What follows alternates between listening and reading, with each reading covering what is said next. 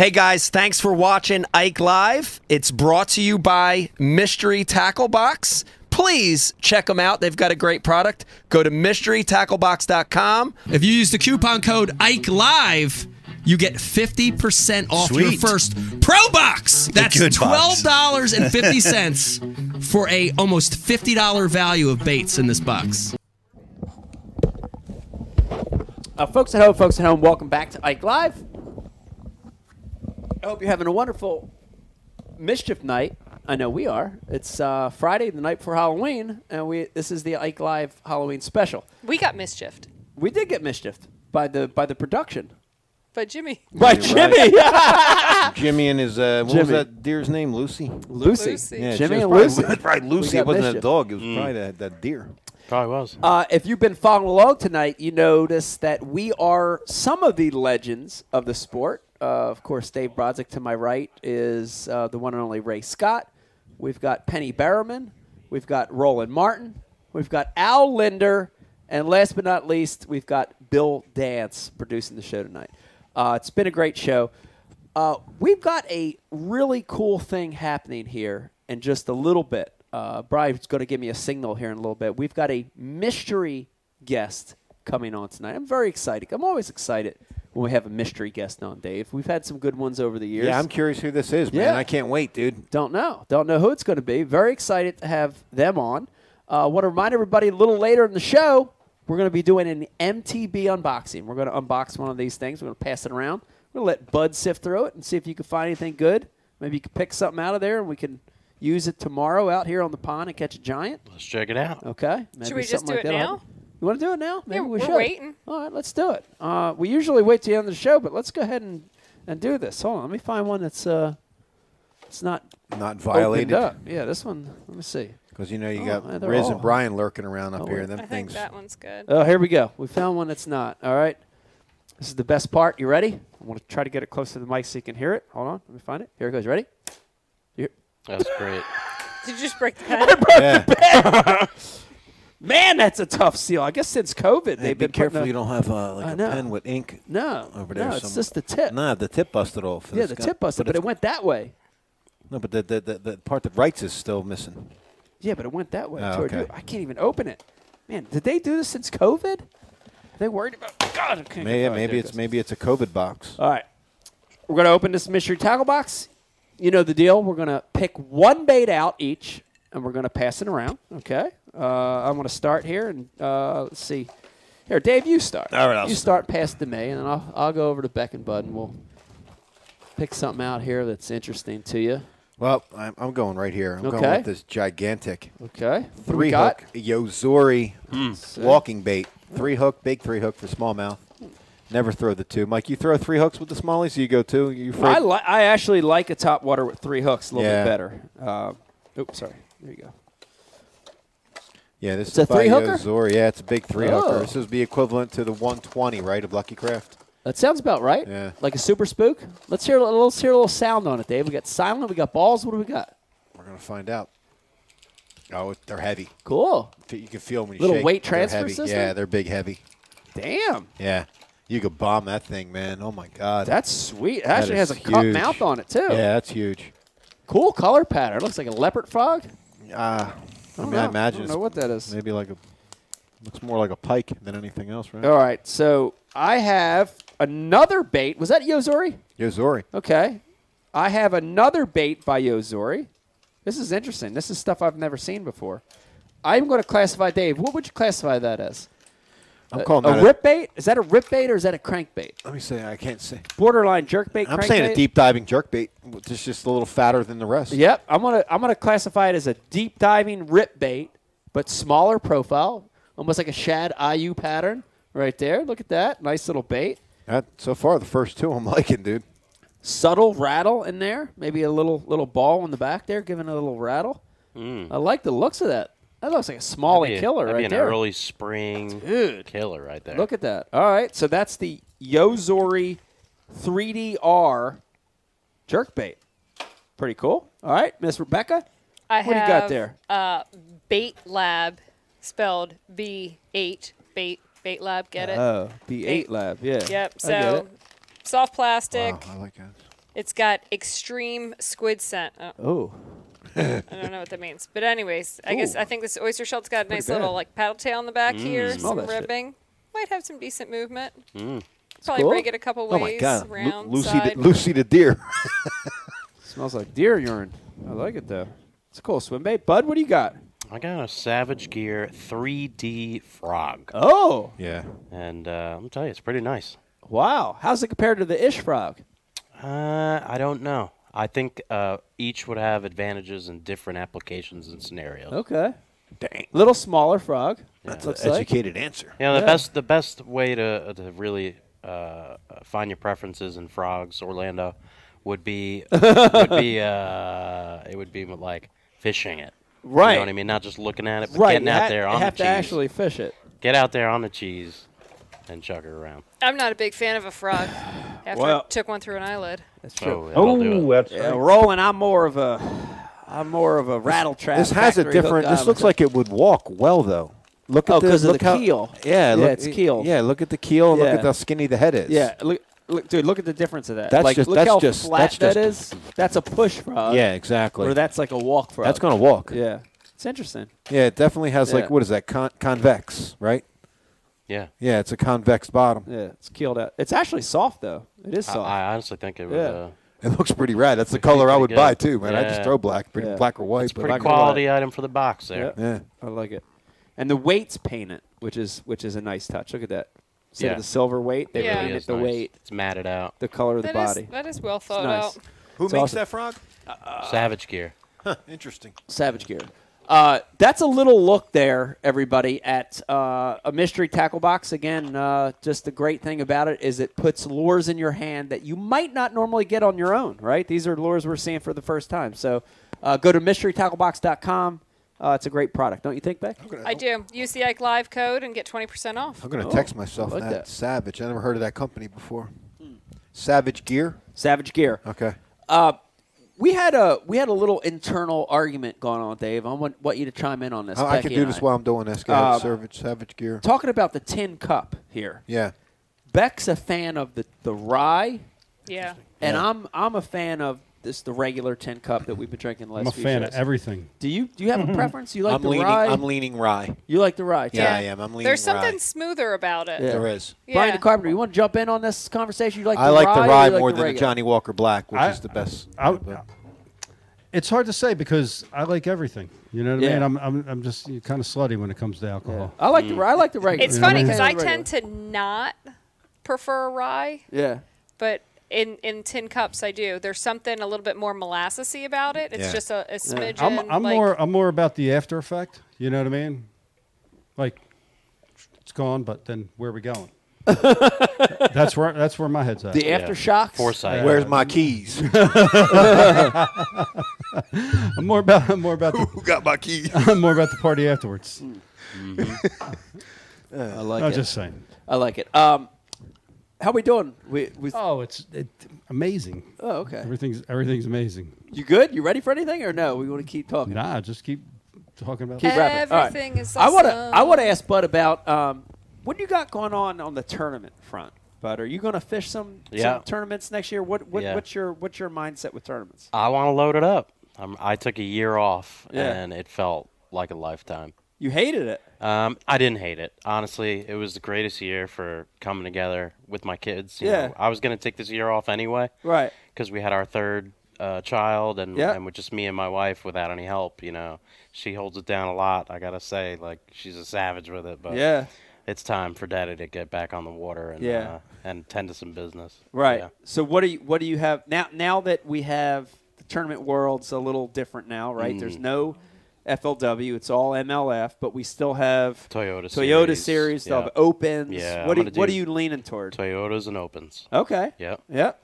Because you know, I'm going to be moving my primary residence down to Florida Yep. in a few weeks. Wow. Actually, Wow. Where about? In Naples area. Yep. Oh, okay. But the Toyota came out and it's like Seminole, St. John's, Okeechobee, Harris Chain. Oh, so wow. I'll get to fish that whole series. Wow. And then, you know, I since I was a kid, always wanted to qualify for the elites, so I'll never stop fishing the opens. Right. You know, and Yeah. having a little bit of success it just supercharges you to like, I could do it. You know what I mean? Yeah. So It- can't wait. It's like 6 hours from Naples to Seminole. People It don't still realize is, that yeah. about Florida. That's Probably a hell of a further. ride, It's dude. probably further. You than know, that, actually. Yeah. Yeah. Seminole's such an iconic lake, though, dude. Never been on it. Windgates and Oh, that yeah. whole thing. Yeah. You won down there, right? Didn't I you did. win one on there? I won And there and, didn't Pete win one there too, or no? I don't know. He Yeah. may have won one there, Thought too. he- all right, maybe. yeah. I don't know. Yeah, it's a very iconic lake. Do you Well, have?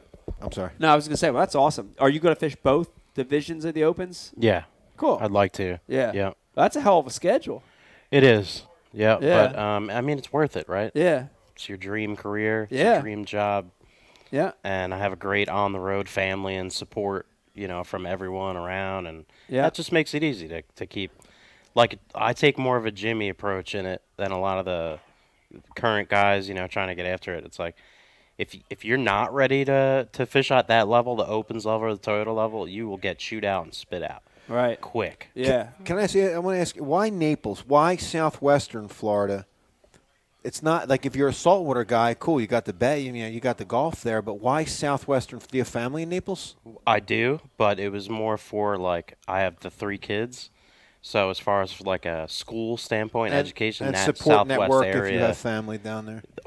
but there's like I think 5 of the top 10 schools in the nation are actually in Southwest Florida. No, I got you because I've been tossing Florida around Yeah. for 20 years, dude. But Yeah. and Southwest is not where I would go for me. Yeah, Well, let me for living, it's great. Let me tell you, Yeah. Becky and I were at Marco Island. That's last right year. where I'm at, dude. yeah. We spent 5 minutes from there. Yeah, what did we spend? Not quite a week there last Yeah. year. And dude, It's different than the rest of Florida. Oh, we love, Yeah. dude. We love. You would It's where love. you would Well, live. everyone thinks Yeah. And then you can- love it. Yes. everyone Love it thinks there. Jimmy Buffett wrote all those old songs down in the Keys. He didn't. He wrote them on Marco Island. Marco right? is an unbelievable Yeah. spot, Yeah. but it's where It's you'd want to gorgeous. live in Florida, in my opinion. I've never been there. And then you have those fisheries. Like right now, being in Long Island, to my closest lake to go to Champlain or something, I'm hitting the road at midnight. I'm getting to the boat ramp at 5 a.m. Right. Even from Naples to get to one of the most legendary bass fisheries in the world, I'm 2 hours away. Right. It's like a morning cup of coffee and a couple jams. And you're there. And You selling the tired. house in Long Island or? I did. It sold in 6 hours. Long Island. Wow. 6 hours. It sold. Long Wish I Island. had crazy. your balls, dude. I've been trying to flee this state for so long. I just don't have it in me, man. I Were you can't. about to say armpit? I was about to use a 4-letter word. I was Oh, I was jam, like you jam. for a long time, but Yeah. you know what? This year made you realize a lot of things. It Yeah. made you realize, reprioritize a lot of things in your life, and chase down the quality of life rather than like get caught up in the northern hustle where we think we're trapped here. Yeah. Because like Yeah. all we got to do is like, yeah, my primary residence might be in Florida, but people won't even realize I'm living there because I'll be back up here. Yeah, that's what we do. We get around, we fly around, but you just hustle and grind Yeah. and it's all it's just location, right? Yeah. I mean, you can come right back up here anytime you want. Yeah. I think it's a good move, dude. Yeah. I'm happy for you. No I think it's gonna income be awesome. tax. Good for you. know, it's You like have a lot of guts, good- man. Yeah. Talk to all these people Yeah. with all Not- these guts. Dude, not to mention the saltwater fishing. Oh, there, yeah. Oh, my too. God. Dude. I have Dude. yet to experience the tarpon. Holy hell. The Snook. redfish, Dude, the snook. wait till you bang. You can bang snook just like you do. Well, bass. we were down like, when we went to Marco Island. Beck caught a giant snook, Wow. like giant, like And they live there all year long. giant. Yeah. All year Yeah. long. It's fun. Yeah. And I'm in those excited. back little like marsh areas, you Oh, don't, yeah. you don't They say, some of the bass fishermen friends of mine say, once you've experienced the inshore stuff around yeah. Marco, Oh, yeah. Everglades Yeah. on the ocean you're side, done with it, bro. it's like you almost can't Yeah. go back to the bass. And I'm like, I don't know about that. Yeah. Listen, man. When my mom used to live right off the Indian River. I would go down there. Yeah. I would drop my bass boat in the Indian River. Yeah, dude, and yeah. Fish with a spinnerbait. You're fishing the Run mangroves. over the protected coral reefs. No, that was with the different. outboard? That was a different trip. Oh, okay. That was Brian. That was That was Brian. Brian with keys he shouldn't have had. But no, dude, you'll forget about bass with the snook, bro. They are so rad. I hear they're delicious. I've never eaten one, Bass? but snook. Oh. I hear spotted bass are Coral actually reef. delicious. Yeah, I've never had them. I've People had- say they taste just like crappie. Somebody chewing in the phone? you that pulled a me? Somebody mic. chewing in the mic? Is that me? Yeah. Oh, it's my stress level. Wow. I apologize deeply. Dude, that's Yeah, 'cause amazing. he's usually when you guys see me in camera like doing this, I'm telling him it's not me making the noise on the mic because he looks at me first. Like I'm at an all-you-can-eat hot dog contest or something. I don't know. Like he looks at me like I'm the one doing it. No, what happened? We lost Hank. We lost the guest. Wait, what? Hold on. I hear some ringing. Hello, hello. Oh, We got Riz Parker on the line. Riz! Hello. Can you hear me? Oh, Pete's still over there. We got you. Hello, Riz. hello. Yo. We got nothing. That's how Riz's house. That's very, very confusing. That's how Riz's house closings go.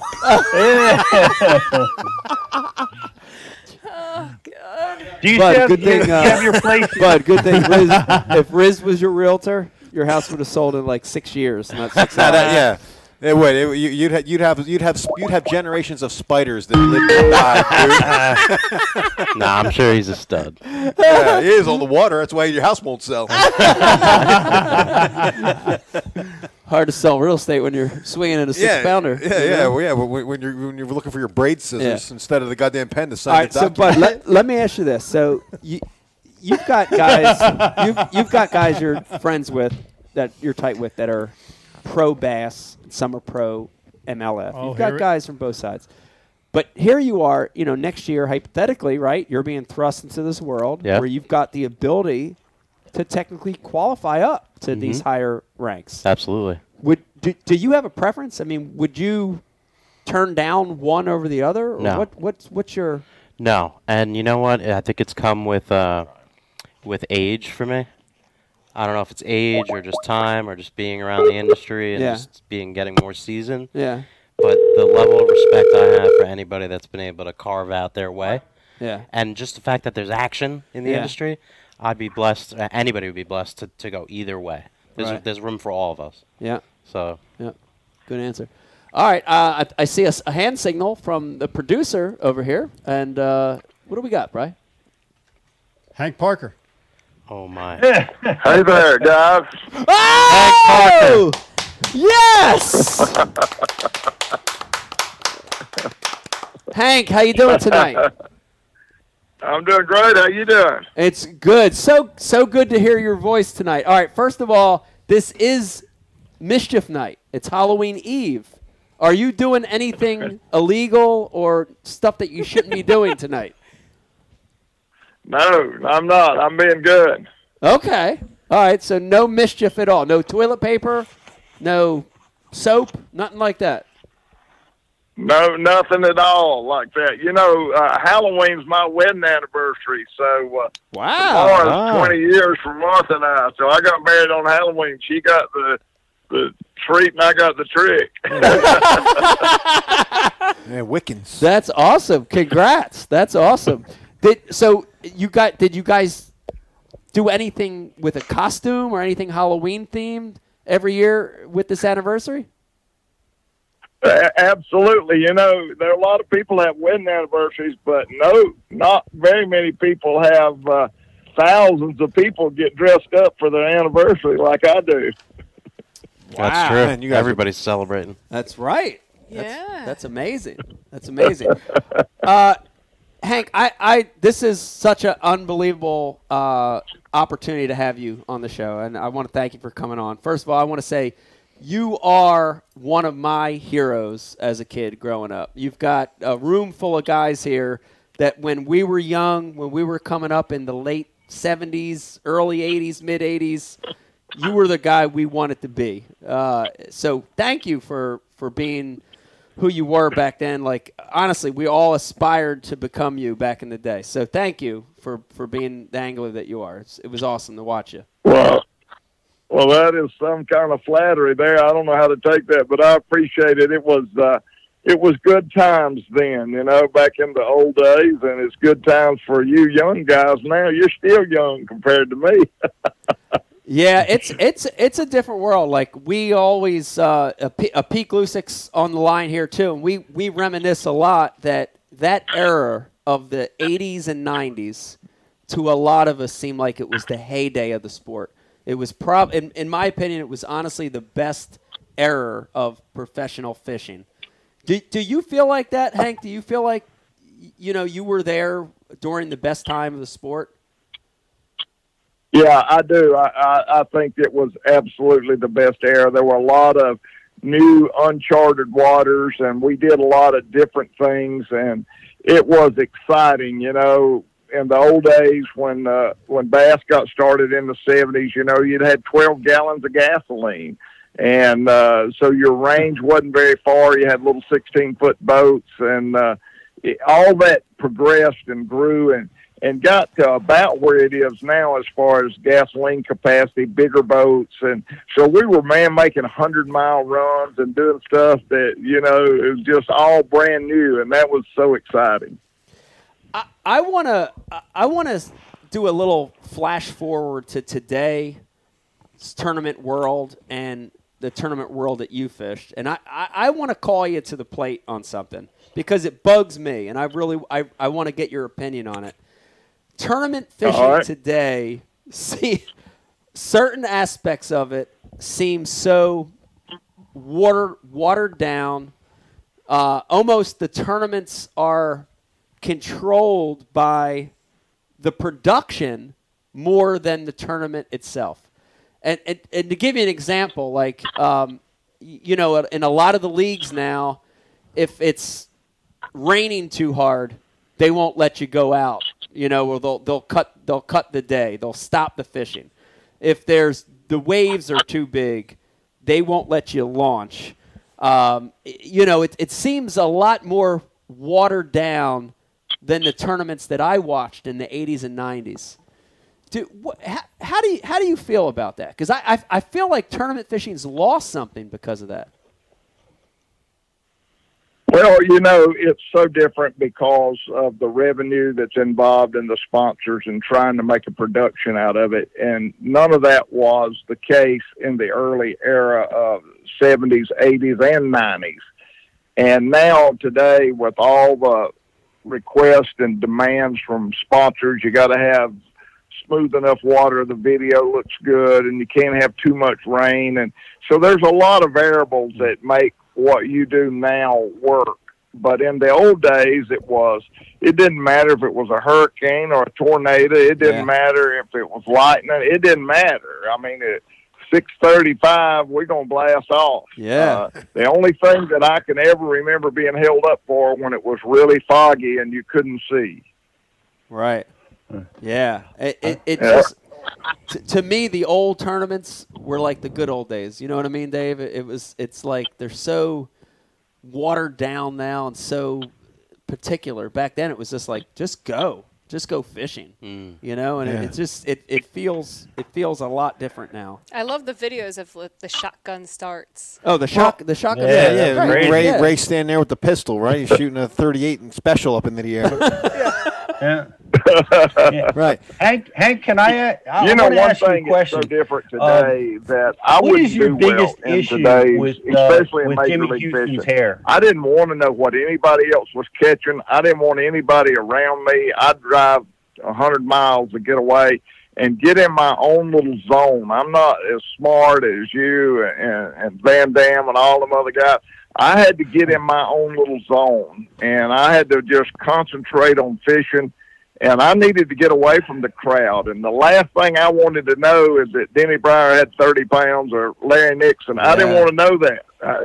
Leave me alone. I'm going to get out. At 3 o'clock, I'll put them on the scales and we'll see what we got. But don't mess with my mind. And so the Major League Fishing format where you know what everybody's got and what you got to catch, man, that drives me crazy. Yeah, it's a totally different way of thinking, totally different way of fishing. You brought something up real quick I want to respond to, and then Pete, I know you want to ask something to Hank. The one thing that I think is funny that we get a lot on the show is people think on the water controversy, on the water, arguments between anglers fishing similar water, getting in each other's way. They think that's a new phenomenon. They think that's something new that's happened in the last, say, 5 years or so. That's been happening forever, right, Hank? This is something you've dealt with. You've run into guys on the water. You've had, you've had bump-ins with guys, and this has happened since the beginning of bass fishing. The difference today is we didn't have television cameras, and by the time we got back to the weigh-in, we had already cooled down, and we shook hands, and it wasn't escalated because of the format and the cameras. It gets escalated, but I don't care who you are.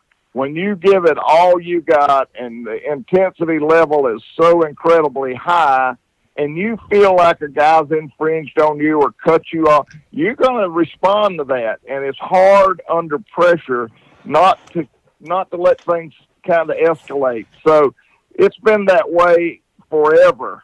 And I guess it'll always be that, but it's magnified so much more today because of all the cameras. Yeah, absolutely. All right, Pete, I know you had a couple questions for Hank. What do you got, Pete?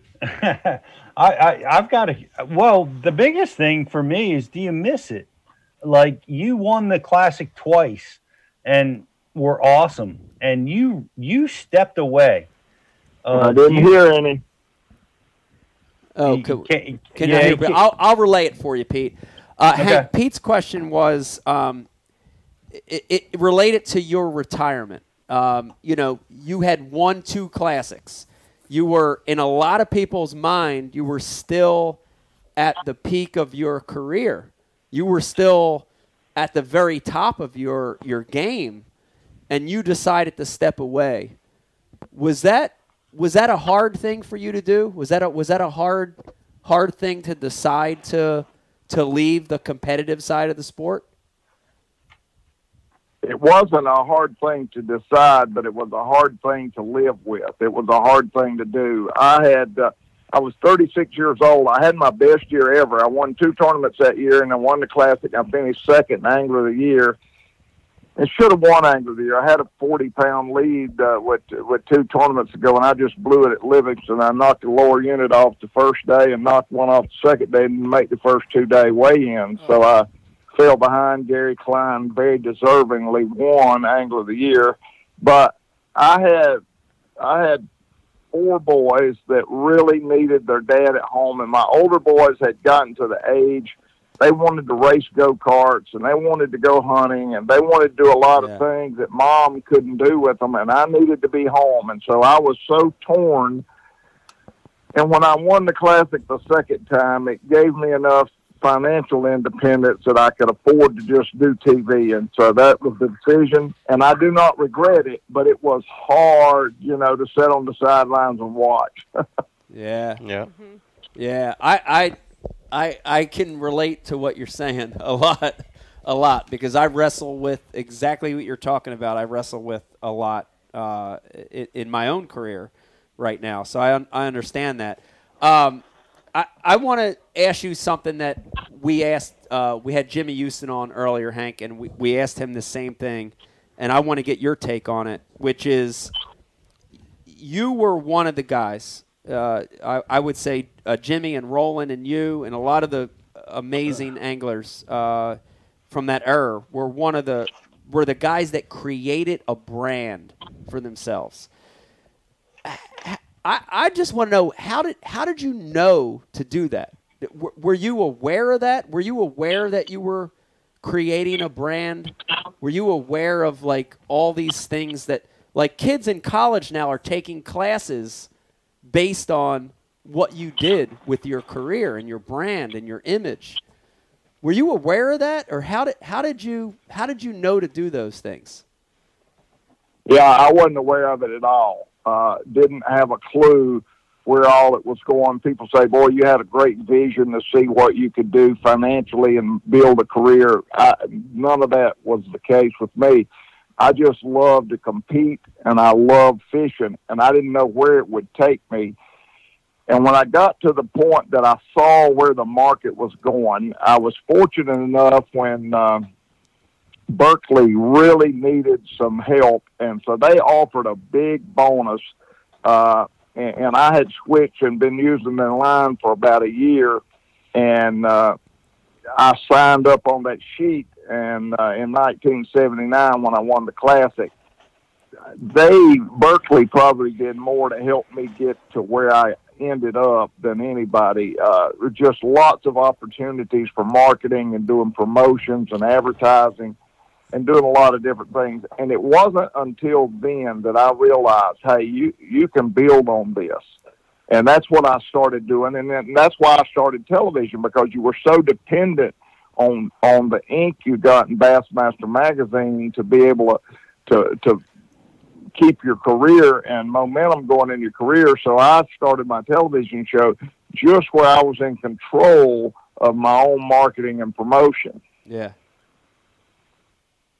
Yeah. Well, But that was late in my career. You know, that was way down the line from when I started. I had no earthly idea where it was going.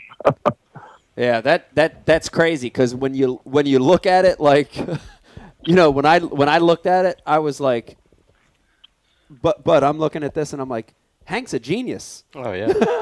I'm like, this is amazing, the plan that you've laid out, and you know, it. But from afar, you know what I mean? It's genius, and it was genius. I think you did an amazing job at it. Obviously, you know. Well, it was not a foundational plan. It was something that occurred as time went on, and then as you saw the opportunity, I did build on it somewhat. But it was really the whole sport grew and went beyond everybody's expectations. You know, Ray Scott never had a dream that bass would reach the level that it did, and all the things that would happen. We were all we loved what we were doing, and it was pretty cool to be able to fish and make a little bit of money. And then when the opportunity to make quite a bit of money came into play, it was even more exciting. So it grew beyond anybody's expectations, and I think in life, timing is everything. You know, it was just the right time and the right era, and it just all Jupiter aligned with Mars. Yeah. I've got Dave. I know you got a question. I got one more thing I wanted to ask you, Hank, and then we'll give one to Dave. You were one of the first guys, especially in the tournament world, to show emotion. Like when things were good, you got excited. You know, when you won that second classic, I remember the tension. You know, that was a come from behind win. I remember the tension. I remember watching it. You could feel the emotion. And when things went bad, I've heard a lot of stories of the emotion that you showed on the water. That's in my career, it's the thing that I have been the most criticized for, is showing emotion. How have you dealt with that? How did you deal with it in your tournament career, and how have you dealt with it in your life? I tried to harness it the most I could, but I was so intense, and it's such an important thing, and you put so much pressure on yourself, and you're so dejected when things go bad, and it is just really, really hard for me to hold all that emotion in. You know, you get so frustrated at times, and you just could not hold back. I tried to, and as I got older and a little bit more mature, I did. But a lot of people are different personalities. But when you lay it all on the line, and I know about you, I've always said this, Mike Iaconelli is harder on Mike Iaconelli than anybody else. You're very hard on yourself. You have high expectations for yourself. And when you don't measure up to what you think your potential was, when you don't do that, man, it just wigs you out. You get so frustrated, and it's really at your own self more than it is anybody else. And it's just an emotion that if you don't let it out, you're gonna blow up, man. Yeah. You gotta let it go. You know, I remember the deal at Charlotte, and I remember Forrest Wood and I. He and I had a long conversation, and he liked you a lot. He respected you a lot. That was just a bad situation that occurred that really was not intentional at all. And I said that all along. I said, man, that was not an intentional deal. That was the result of just being so frustrated, and you expressed emotion. It just happened to turn out to be a bad deal. And it could have happened to me just as easily as it did you. It could happen to a lot of other guys as well. It just, sometimes those emotions just are hard to harness. Yeah. Yeah. I'd agree with that. I am getting older. I'm getting a little better at it, but I'm still, and Becky's helped a lot with it, but I'm still very emotional. Dave, I know you had something for Hank. Yeah, a couple things, Hank. This is Dave. First off, it's a pleasure to talk to you. We brought your name up earlier, and Brian surprised us with bringing you on the show. We really didn't even know you were coming on. So it's pretty awesome to hear you.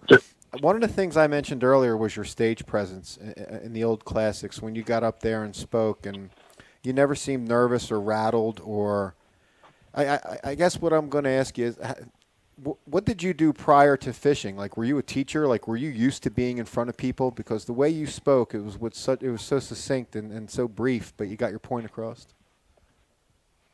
I was horrible. I couldn't speak in school.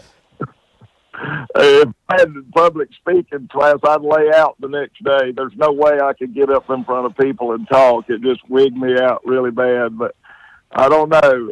It's just something that it took a lot of time, but it just kind of grew on me. But before I started fishing, all I did was think about fishing. I knew from the time I was 16 years old and I saw Blake Honeycutt with 138 pounds of bass at Lake Eufaula, Alabama, I knew right then that's what I wanted to do. I was going to be a professional fisherman. So that's all I've ever tried to be. That's all I ever wanted to be. And that was my goal from the time I got out of high school. I got another question for you, because even my best friends in the studio here, they don't understand. From one gentleman to another. What do you say? Well, let me explain something. Here we go. We got these monsters on our line on our live feed that ask questions and constantly rip on me and make fun of certain things. Let me ask you something.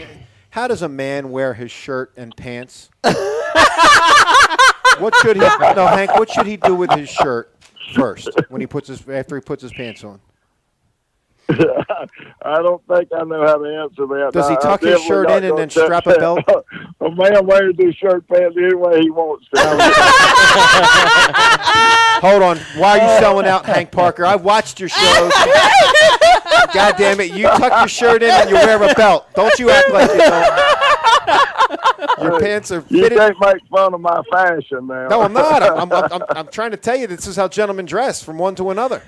All right, that got blown up. Dave got made fun of for his attire, and he wanted someone who he thought was well dressed and a gentleman to agree with him that you should tuck in your shirt and you should wear a belt and your khakis should be ironed. Yeah. And they should fall above your shoes and not hang on the floor. He just wanted support. That's Hank. all, Hank. I phrased it. Thank you, Becky. You should be a woman's lawyer. When I first started my television show, we started getting some corporate sponsors. We worked with Campbell Ewald Advertising Agents. We had AC Delco. We had Goodyear, and we had Chevrolet, and that was kind of our first time that had ever happened in the fishing era. And a lot of corporate America didn't like short pants and blue jeans, so that's where I came in and started wearing khakis and a belt. But that was, people expected fishermen to be sloppy or wear their T-shirt and no button down and not wear a belt and short pants. And so I did that when I first started. I guess for the first 15 years of my television show, I'd wear khaki pants and a button-down shirt and a belt. Well, they tell you never meet your idols, so I'm sorry. I'm living a lie. I'm dressing after you. I'm living a lie. I lived a lie, Hank. All right. Hey, no, I do have one more thing. Oh, you do. So, Hank, I'm honoring the Godfather of fishing. I'm honoring Ray Scott tonight. That's who I'm dressed up as. And I know he fished with 41. I understand you had an interesting conversation with 45 yesterday. Would you like to elaborate on that? What is that now? I can't hear well, so try that one more time. I understand you had an interesting phone call yesterday. Do you care to elaborate on that with us? Well, let me tell you, I misled a little bit. I didn't actually talk to the president. I was appointed to be on the Sportsmen for Trump Advisory Coalition, and so we do a Zoom video with the coalition.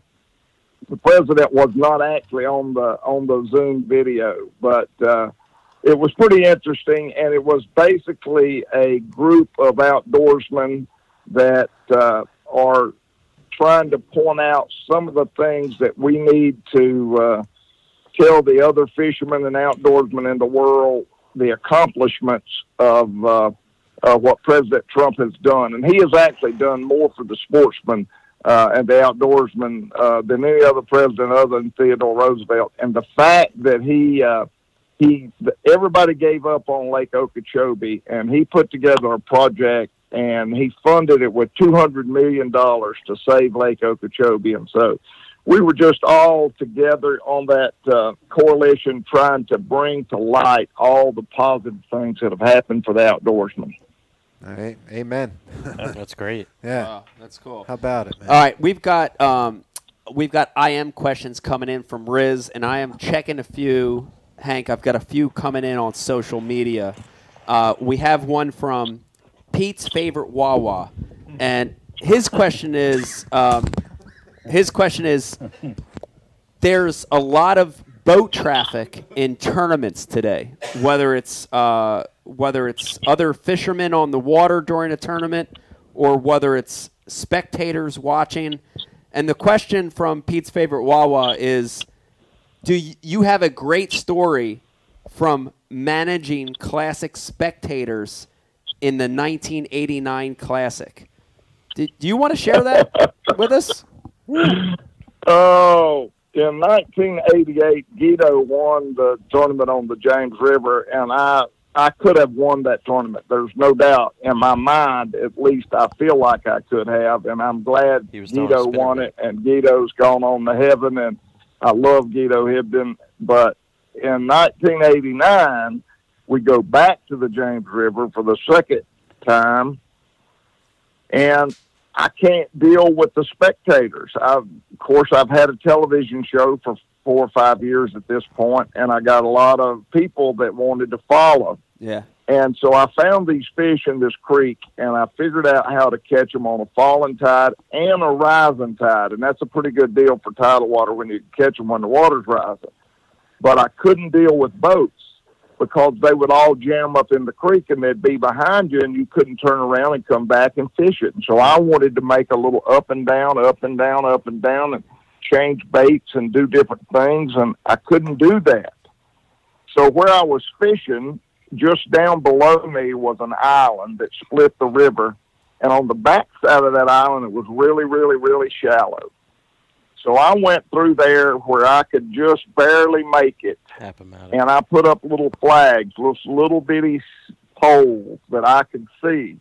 So every day, I would go down there, and if you weren't touching those poles, you're going to run aground and stall out. I'd have 40 boats follow me, including the Bassmaster camera boat.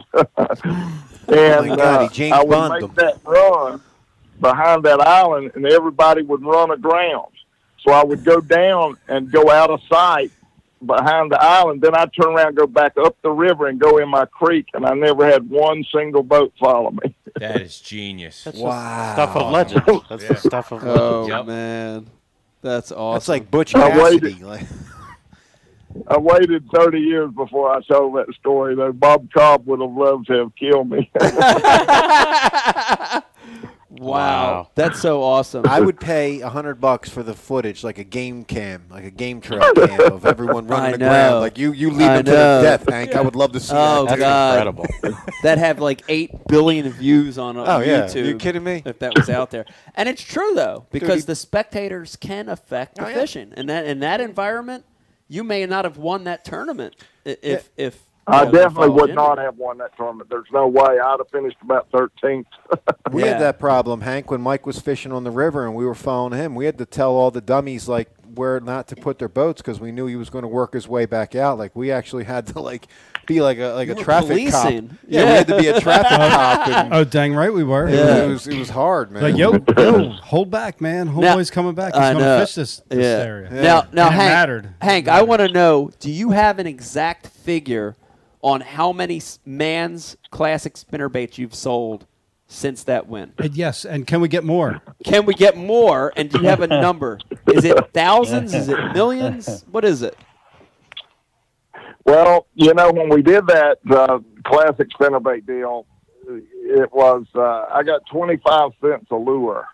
in royalty, and I think the first 2 years I got $450,000 in royalty money, which blew me away. I wasn't expecting to get anywhere near that, but it kept going. It kept going year after year after year after year, and I mean for 10 years. So I know we sold well over 1 million, and pretty crazy. Wow. You know, it's funny you bring that up, Hank. So when my dad died, you know, you go through you go through all the things, and the kids spread things out. Well, I got his tackle box. I didn't have much in there, but he actually had an old man's spinnerbait, old Hank Parker spinnerbait. The skirt's been long gone, but I actually still have the frame with the blades. Oh, that's cool. You got the frame? Yeah, I got it. That's cool. Yeah. So, Mike, remember the other day when you said you were going with Molix and you wanted spinnerbait ideas? Yeah.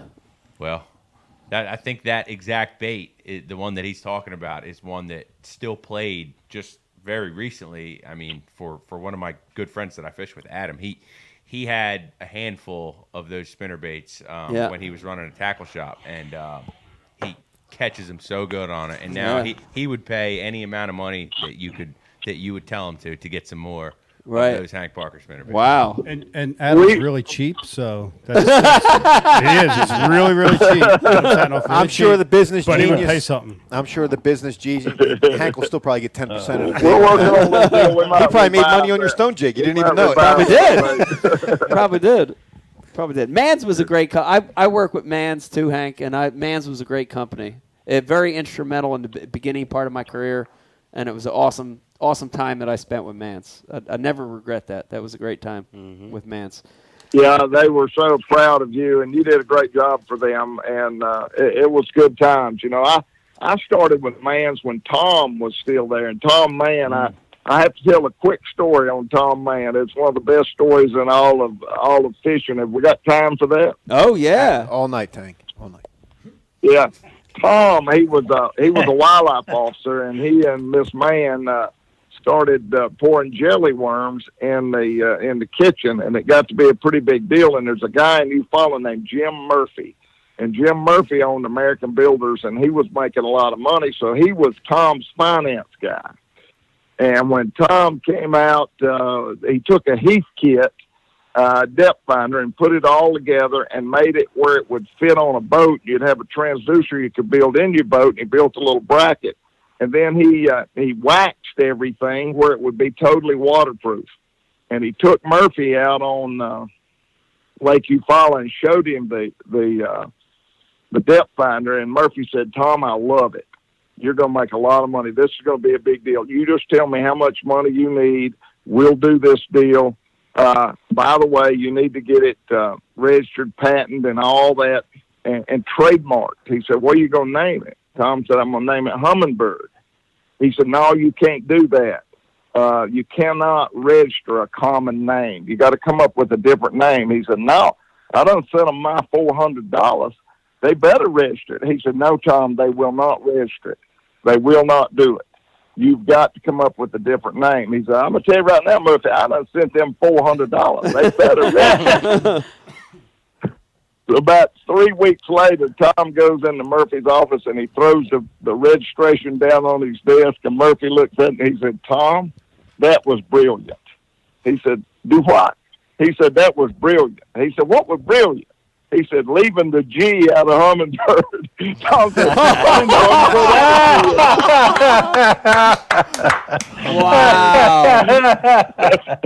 He said, "I done heard my mama all her life say, 'Look at Tom, that's a hummingbird.' I ain't never heard her say there's a hummingbird."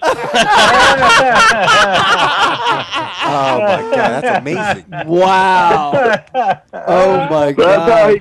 That's how he got Humminbird registered. Wow. Dude, isn't that funny? I've been in the sport for a while, and you think you've heard every story there is to hear, right? I've heard the Leroy Brown stories. I've heard all the Eufaula Lake stories. That's the first time I've ever heard that. That is awesome. That story makes me happy. Well, that's how Humminbird got its name. That is awesome. Can we have a legend on every show? I know. We need to. Absolutely. Agreed. Yeah. Absolutely. As it should be. We need to. It's just a lot of work on the production end. Riz, what do you got? Something coming through IMs? I know you got a bunch. Let's just hit a couple of the good ones. Yeah, Team No Fish wants to know, Hank, what was the biggest fish you ever caught while filming a TV show? Well, we don't ever weigh them. You know, I don't ever know what the biggest fish I ever caught in the tournament. You know, I caught it St. Johns River, weighed 10, 12. I caught 2 over 10 in that one tournament there. I had a 10-7 the first day and a 10-12 the last day. Wow. But the biggest fish I ever actually weighed, I caught on Disney property down in Orlando, Florida, weighed 13.3. But on TV, I never did weigh them. I caught one at Bacharach, Mexico. I would have really liked to have weighed. I don't know what that fish weighed. And I caught one at Sam Rayburn in practice that I think was as big as the 13.3 that I caught in Orlando. Of course, it was in practice in a tournament, so I released it. But I've caught some pretty good fish on TV. I probably caught 1 over 12 several years ago down at Bartow, Florida, the place where everybody fishes. What's the name of that place? Stick Marsh. I can't even remember. It's right on by the Swanee River in Florida, right there on the line. It's a really popular place. Bienville? Yeah, Bienville. I believe that's it. Yeah, that's a good place. Yeah, that's it. Yeah, I caught a really big one there, probably 12 pounds, and I caught a big one in Bacharach, but I never have weighed them on TV. And Sean the Game Rooster Forrest wants to know, do any of your grandchildren have the same passion that you had to become a professional angler? I don't have any grandchildren right now that have shown that interest. You know, I had a son, Ben, that wanted to do it really, really bad, and he tried for a while, and he finally figured out he wasn't gonna be able to make it. But so far, I don't have any grandkids that are showing. I got one that wants to be a professional baseball player. He's throwing a baseball about 100 miles an hour, and he's doing really good in college. Ooh! But I don't know. That's a tough world too, you know. I don't know. Baseball. These grandkids or something though. I would have skipped my kids and just went straight to grandkids if I could have. Baseball pays better than bass fishing. I can tell you that. I got a couple more. I got a couple more coming through social media, Hank. Let's see. Pizza Pete wants to know who has the best theme song of all the legends. So in the beginning of the show, we played Orlando's theme song, we played Jimmy's, we played Bill's, and of course we played yours too, Hank. Who has the best theme song in all of bass fishing? Well, I'm a big Bobby Bear fan. I love Bobby Bear, the old country music, and he sings Roland's theme song and talks about him being a gypsy and going from lake to lake. And so I've always thought Roland had the best theme song. But I will tell you, my producer, Bill Landers, who I've worked with for 36 years, he passed away a month and a half ago. And he wrote my theme song, and he played it and he sang it, so it's all original. So I'm going to have to brag on Bill Landers just because it is his personal work. But, again, I always like Bobby Bear singing Roland's theme song. Ooh, that's a good one. I think we had a couple people say that here, too. And then Head of Pete, Body of Hawn has a question. Oh, God. Head of Pete, Body of Hawn says, Hank, you had an interesting way of marking spots during tournaments to tell if other people went in there besides you. What was that way of marking the spots? Oh, Lord. I had a deal. I'll have to tell this whole story. You know, Mike, how hard it is when you find fish the first day of practice, and then you got to hope nobody else finds them for the next 3 days. And I had gone up a river as far as you could possibly go up at Lake Ouachita, and I'd got into the rocks. And there was a little waterfall there that man, those fish were stacked up. So I found them the first day of practice, so I'm nervous about somebody else finding them. So I had some 2-pound test line in my boat, and I tied to one willow tree, and I went all the way across the river, and I tied to another willow tree about 200 yards down the river from where I found those fish. That way I knew if anybody else would go up there, they'd break that fishing line, and I would know that somebody else probably had found them. Yeah. So I went up there last day to check on it, and nobody had broken that line. So I knew nobody else had found those fish. So I eased on up there to check them, and they were there. So as I started to turn around and go back, there's another tournament boat, and he's looking at me. He don't know who I am. He's about 250 yards away. So I'm thinking, what in the world can I do? So I trimmed my motor up to where I started blowing water. And then I just shoved the gas, and I'm blowing water 40 feet in the air, and I'm shaking the boat like I'm hung on a rock pile. So now there's 250 guys in this tournament. The next day I draw a partner, and I'm starting up that river, and I'm getting about where I pull my little caper, and this guy grabs me and says, look out, there's a rock pile in here. I saw a boat hung on it yesterday. I never told him. I never told him. I said, man, I appreciate you telling me that. Man, Hank, you're like an old special ops soldier in Vietnam. He's got tripwires, fungi sticks for the enemy to crash onto, dude. Like, dang. Oh, my God. Tactical. Yeah. Wow.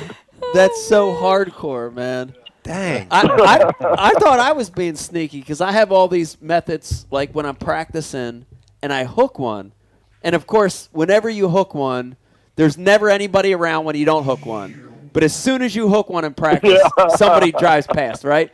So I've got all these methods, like where I open the front hatch up, and the fish is still on, but I act like I'm working on tackle. But the front hatch is open, I like that. I thought that was tricky. And those fish never come off. No, those fish never come off. They will never come off. Oh, dude, you can leave them up for 2 days, and they won't come off. Yeah, I know. But it's funny because I thought that was sneaky. And then I hear this story. Just laying Trip wires out there. He's running people through bear traps to fall. Man is a savage. Dude, Hank is amazing. ruthless, dude. That's amazing. That's amazing. I want to ask you something, Hank, that we talked about after we had Jimmy on, which is the new young crop of anglers today, professional anglers, that are getting into the sport or that are aspiring to the sport. A lot of them only want to fish. That's all they want to do. They just want to fish. They don't care about the other stuff.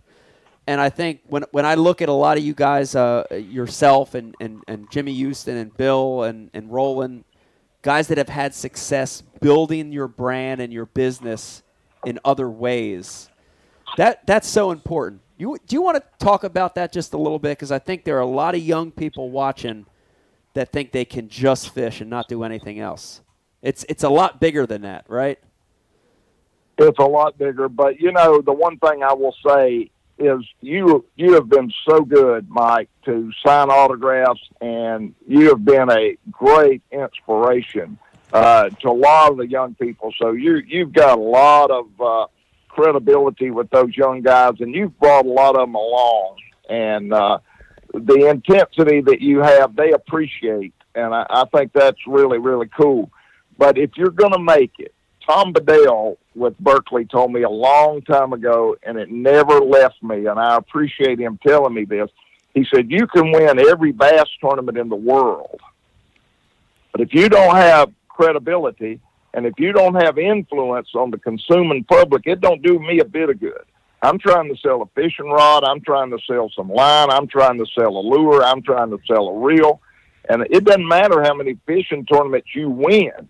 Yeah. If you don't take that influence that you gain with your popularity and your notoriety and parlay that into something useful for me, then it is no way that I'm going to give you a nickel as a sponsor. Yeah. You have got to be able to sell product, and I never forgot that. Yeah, yeah, that's key. That's key. I mean, it's you got to be able to do more than just catch fish. You know, you got to be a good spokesperson and a good salesman. That's so important.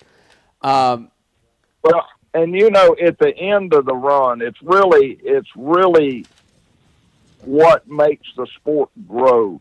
You know, we're selling people things they don't have to have. It's not like we're selling food or an automobile that they got to go to work in. We're selling people stuff they don't have to have. Yeah. So we've got to have some pageantry and some passion about that product, and we've got to feel the need in ourselves to be able to create a demand for somebody else to buy it. And if we don't do that, our sport won't grow. Yeah. So even though it may not be as glamorous or as much fun as going out and catching fish, it's a big part of keeping the sport healthy, growing the sport, and creating new product to fund everything that we want to do. I mean, it's expensive, and if you don't have a way to help generate dollars for a sponsor, it's going to be a dead-end street sooner or later. Yeah. I'd agree for sure. No, I mean, I guess in closing, Hank, hopefully, I know Don Jr. is an avid sports guy. Hopefully he's listening. I wish the president would fire you from this outdoor job and put you in charge of the FBI so you could use some of these unconventional use some of these unconventional tactics of yours to snare the rats trying to trap him, you know? Like, he needs you in a different place. He's misusing you, man. All right? Because I know that's just 2 stories you told us. You probably got 100 of other things you did with hunting, trapping guys, dropping them in pits when they're out near your deer. You know, like, guarantee you. Misusing your skills. That's right. Y'all have a lot of fun. I like that.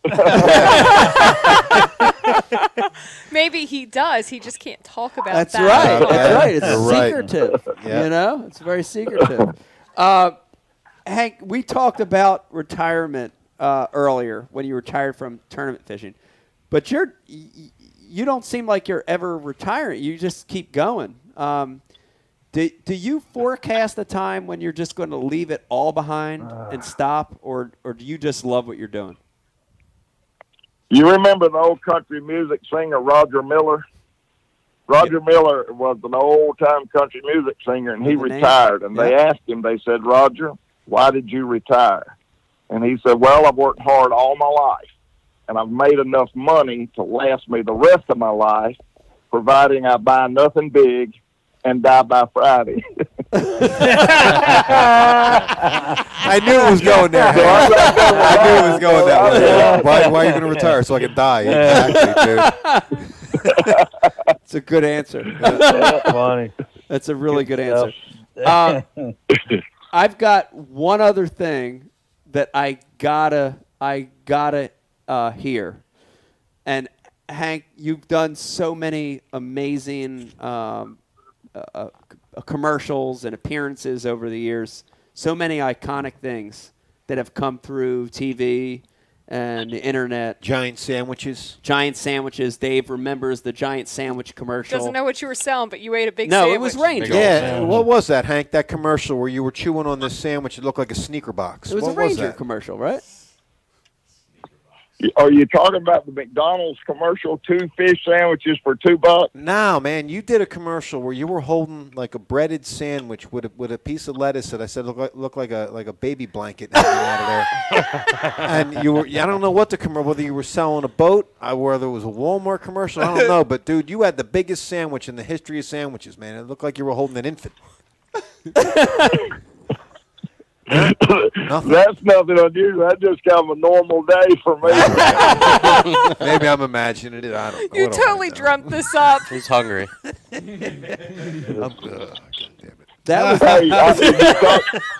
was Dave's favorite. You're talking about a sandwich. About 15 or 20 years ago, there was a McDonald's in Buffalo, New York. They contacted me and said they'd done a little survey, and my popularity in that particular area was stronger than any other fisherman. They wanted me to do a commercial for McDonald's, 2 fish sandwiches for $2. And I didn't really want to come to Buffalo. It was cold, and I was fishing. And they said, "Hey, we'll pay you.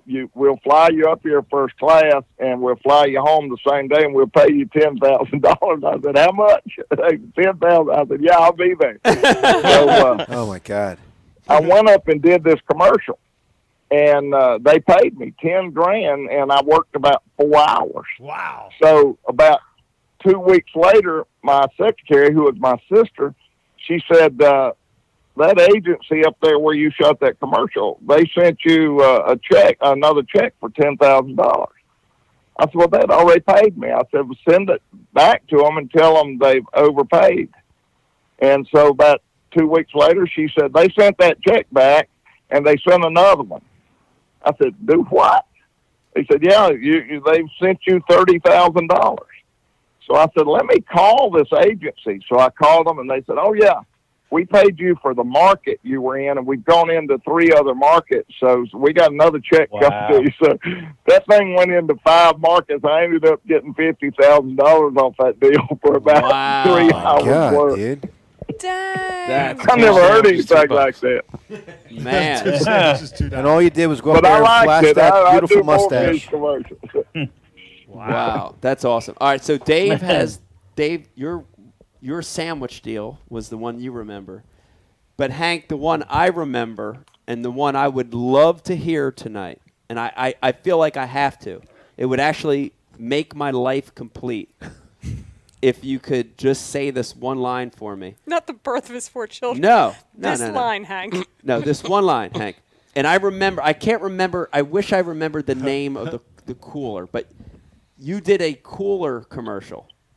And I don't know if it was Igloo or I can't remember. But Coleman, right? It was it Coleman? I don't know. He's going to tell us. What's Little buddy. What's the cooler company you work with, Hank? It was Rubbermaid. Rubbermaid, yes. Yeah. And you did this commercial that we all loved, we adored it, we still do. And there was a line where it was like, on fire, babe. On fire, babe. Can we please hear that? Please. We got to hear it, Hank. Please. Yeah, oh, that was crazy. On fire, baby, on fire. Yes! Oh, my God, my life is complete. Thank you. On fire, babe. Thank you, Lord. Now, Hank, Brian, the producer, sounds like Elvis on heroin and imitating you. We're sorry about that. All right? Hey, but we got to be careful now. I'm with Yeti, so we got to say Yeti is on fire, baby. Yeti's on fire now. That's right. That's right. The only thing I got, Hank, this is Brian, and I met you, I guess, 2.5 years ago. We both know Master Sergeant Mark McCallum, and he passed away. I drove down to his service, and you spoke there that day. That was a sad event. Yeah. Mark McGowan was an American hero, and he had a heart. You know, the thing about Mark, everybody thought he was your best friend. Yeah. And he really was, you know. Shaw was there. Shaw thought, well, I thought he was my best friend. Well, I thought he was my best friend. Gary Klein was there, on and on and on. Everybody thought Mark was their best friend, and that's the kind of guy Mark was. He was everybody's best friend. Yeah. And he was in the Special Forces of the United States Army and was a sniper and deployed doing all kinds of things, and such a tragic death, and it was a sad service, but I was glad to be there and just be a little part of that to say goodbye, because he was such a special guy. He was amazing, man. He was a great guy. Amazing. We had the fortune to, by chance, come across those guys, and they came up to Jersey and came in studio. We did a show with Mark and his buddy Rudy. And had the two of them in studio. I think still probably the highlight of Ike Live 6 years in. Yeah, amazing show. Yeah. And Dave, like just hanging out with them guys, to listen to them talk. It was such a treat to have them guys. You know, Mark was instrumental in all those guys in that Fort Bragg group that with the Green Beret. started Special Ops Survivors, and they did that. They funded that out of their own pocket to make sure that the widows of these fallen soldiers were taken care of. And it's a great organization, and I encourage anybody that's listening tonight to just go on the internet and check it out, Special Ops Survivors. But Mark McGowan was a big part of starting that. He was one of the charter members, and they did it just to make sure that those widows weren't left out, and the kids, that there would be something there for them. And so they're a great organization, and Mark was a big, big part of that. Hey, Hank, I have a question for you about Mark. So I know how Mike thinks about this. Like, Mark looked up to Mike. He admired Mike. He admired you. How's that make you feel when a superhero like Mark admires you for what you do? Yeah. Yeah, it's incredibly humbling, and it's always hard for me to accept that. How in the world, I'm nothing, and they were so special, and I know. He's such a great guy, and how he could ever look up to me, I don't know, but that's a hard thing for me to deal with. I don't do very good with that, so I just become friends and try not to figure out why. You know, I'm just glad he liked me. Yeah, when you described him as being everyone's best friend, I actually describe him differently. When you left a conversation with him, you felt better about yourself. Yeah. Yeah. You know, like he had that ability to bring that out in you. It's just it's a very. Yeah. I only knew one other guy who met a tragic death as well, who had that same ability. But that two people in my whole life, you know. Yeah. Yeah. Good guy. I'll tell you something. I do a show with those special op guys. I've been doing this now for about almost 10 years, and I fish with Mark, and I fish with a lot of the different guys from time to time. And we were there in North Carolina at Kingfisher Society where we do the show, and it was in March, and it was miserable. It was blowing about 30 miles an hour. And it was about 28 degrees, and it was raining, and the rain was freezing in your boat and freezing on your hands, and I was about to die. I was ready to quit. So I had Mark in the boat, and there was another guy there that was a Navy SEAL, and he was in the other boat. And I said, Mark, I think it's ridiculous. Let's go in. He said, he ain't going in. I said, yeah, but I'm dying. He said, he ain't going in. I ain't going in. I said, well, that's right.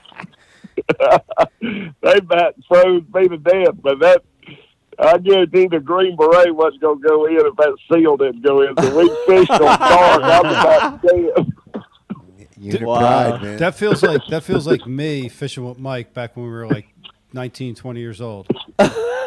Remember that, Dave? Yeah. Nah, I wouldn't even go with him because of it. Yeah, exactly. I knew better. It was like torture. I'm fetal position in the bottom of the crawdad because my hands are frozen and Mike's still cast. He's fishing for 8-inch fish in February. Like, 8-inch fish. I'm like, bro, this. I believe he'd do that now today. He would, Hank. Absolutely. Yeah. 8-inch fish are giants, in my opinion. Hank, I can't thank you enough for coming on tonight, dude. It was highlight of my experience in Ike Live, just doing this podcast, and also a highlight of my life. Honestly, like we've talked and we've hung out before, but to get to sit with you for over an hour and talk to you, it's very, very it's humbling. It's an honor. So thank you for coming on tonight. It was awesome. And a lot of fun, man. A lot of fun, and I appreciate you. I appreciate all the time you take, and I mentioned it earlier, but I tell you, Mike, I've seen them kids line up for 2 city blocks, and you sit there and sign every single autograph. And I've always appreciated that about you. And I've always understood your intensity, and I think it's a big asset. And I appreciate what you do and how you do it. And just keep up the good work. And thank you for giving me the opportunity to tell a few stories. It was awesome. They're awesome Amazing stories. Amazing angler. Hank Parker, everybody. Thanks, Hank. Hey, you guys have a great rest of the night. Happy Halloween. Thank you, Hank. Best mustache. All right, thank you. Anniversary. Happy anniversary. That's right. Oh my gosh! Yeah. That's awesome. Yes. Thanks, Hank. Great. Wow. Wow. See if you can find Pete. Can you guys hear me now? Pete, yeah, can you hear me? Yeah, I can hear you guys. For whatever reason, couldn't hear me. But wow, what an interview! What two amazing interviews! Wow, it was awesome the way it shook down. Jimmy couldn't hear any of us, but he heard you, and then Hank could hear all of us, but not you. And for the people watching the show that doesn't know what our equipment looks like right over there, if you remember the movie War Games with Matthew Broderick, like we have a Joshua in here. Like, we have a friggin' computer system and monitor. Like, dude, we have a thing this big that has stuff in it. And but you got me. No, I know, but we have such good. They bought top of the line technology. We could have signaled with mirrors, Jimmy. Dude, Bud could have did a better show on his calculator. On his tandem TRS 80. MTV thing, the sign just fell. The sign. I like that. I said calculator. Hey, Pete, I got We got this really nice computer system, but Mike duct taped the signs to the blinds. Pete, I got a question for you because I've never heard you answer this yet, or we've really never talked about it. You're a little bit older than us, so you were in the game longer than us. You followed it longer than us. What is it like? Where are you going with this? No, what is it like for you, Pete, especially with BU, to talk to these legends constantly? Do you look back when you were younger and wonder, like, do you ever reflect on, man, I never thought I'd be with these guys that I'm idolizing? Oh my God, yeah. Honestly, Dave, it's amazing. I still get tongue tied. There's still a lot of guys that you get starstruck with. Hank's one of them, but he's so easy to talk to. Same thing with Jimmy. Jimmy and I, like, I fished with him for I don't know, probably 10 years. We fished. I never said a word to him. I was scared to death. I mean, I couldn't get anywhere near him, like I would just turn the other way. And maybe they thought I was being rude, but it was really me being intimidated, And now here it is all these years later, and we're talking to him. They're teaching like for Bashu. I'm dressed like him. He wants my wig, I'm like, I'm going to go and feed Lucy and visit the farm, But you're going to do more to Lucy than to feed the farm, that thing. But Lucy the deer, I know. But it was it's amazing, Dave. Honestly, it's crazy. And you brought it up earlier too with Brian. Here he is, talking to Jimmy Houston, getting this worked out, and I guess we all never thought that we'd be here, but yet here we are. And here we are. We got Bud Cipoletti here, and but it was so rare to be on TV back then. Yeah. Right? Like Jimmy Houston was on TV when it was very rare to be on TV. And then I'm watching you stand right there, like talking to him on speaker. It's just see my phone calls all week, man. That's just crazy. It's crazy to see that. That's all. There was a lot of it to make it come together. And, special shout out to Al Lindner. Al was going to be that special guest tonight. And, he's got some things going on, some family things, serious stuff. So thoughts and prayers to Al and his family, and we will catch up with Al real soon. Yeah, dude, an amazing guy. An Al show would be great. Because, oh my God, because multi-species. Dude, listen to this. We joked about it tonight, and Bud, I want to call you played on this too. We joked about it tonight, but for like an actual guy up in the north, dude, Al was one of these guys for us. He was the right? dude. Yeah. Dude, when you think about instructional guys.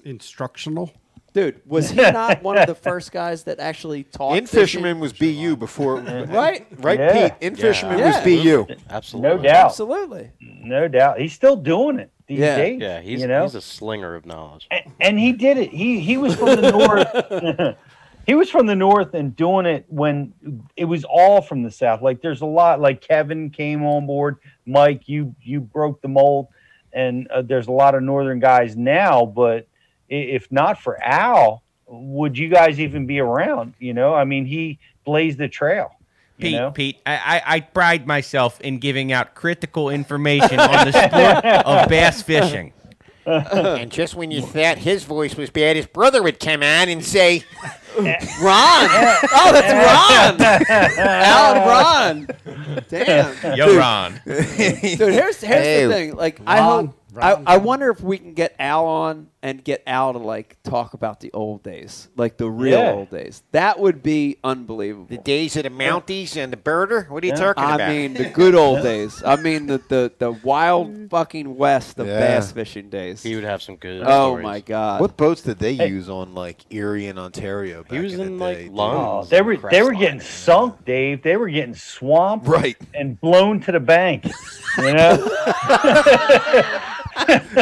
What was that boat? Edmund Fitzgerald, right on Erie. Yeah, they need the beer after that one. Hey, I do want to give a big shout out to Ken Duke and Pat Renwick for both helping me with the questions tonight. Yes. Thank you, guys. Thank you, Very guys. good. I know who I want on the show. I'm gonna make it happen. I'm gonna get him here. Tom Brady. Who do you got? Rick Clunn. Yeah. Yes, Rick Clunn show. I Please, want that. please get us Rick Clunn. I back. want the Rick Clunn show. It's funny because Beck tonight, Brian, listen to this. Brian and Cardboard, listen to this. I'm right here. Beck teased it tonight, and she said, I can get Rick on tonight. He'll be better than any of these guests. And I'm like, you're right, but let's not waste him. I'm like, Rick is like His own show. that you don't book anybody else. Yeah. That's a show. He's his own show. Way to say it back, Beck. Huh? Way to say it back. I mean, we need to have Rick on. I want Rick in studio though. Same. I think yes. I was Let's going do to this. say he should be here. because I love Only Rick you and can make Melissa, that happen. and I'm sure Rick would come on. But Yeah. I don't think that's the same as actually having No. Rick sit here. Nothing's be the better. same as in studio. It would be better. It's way better in studio. It would be better. Yeah.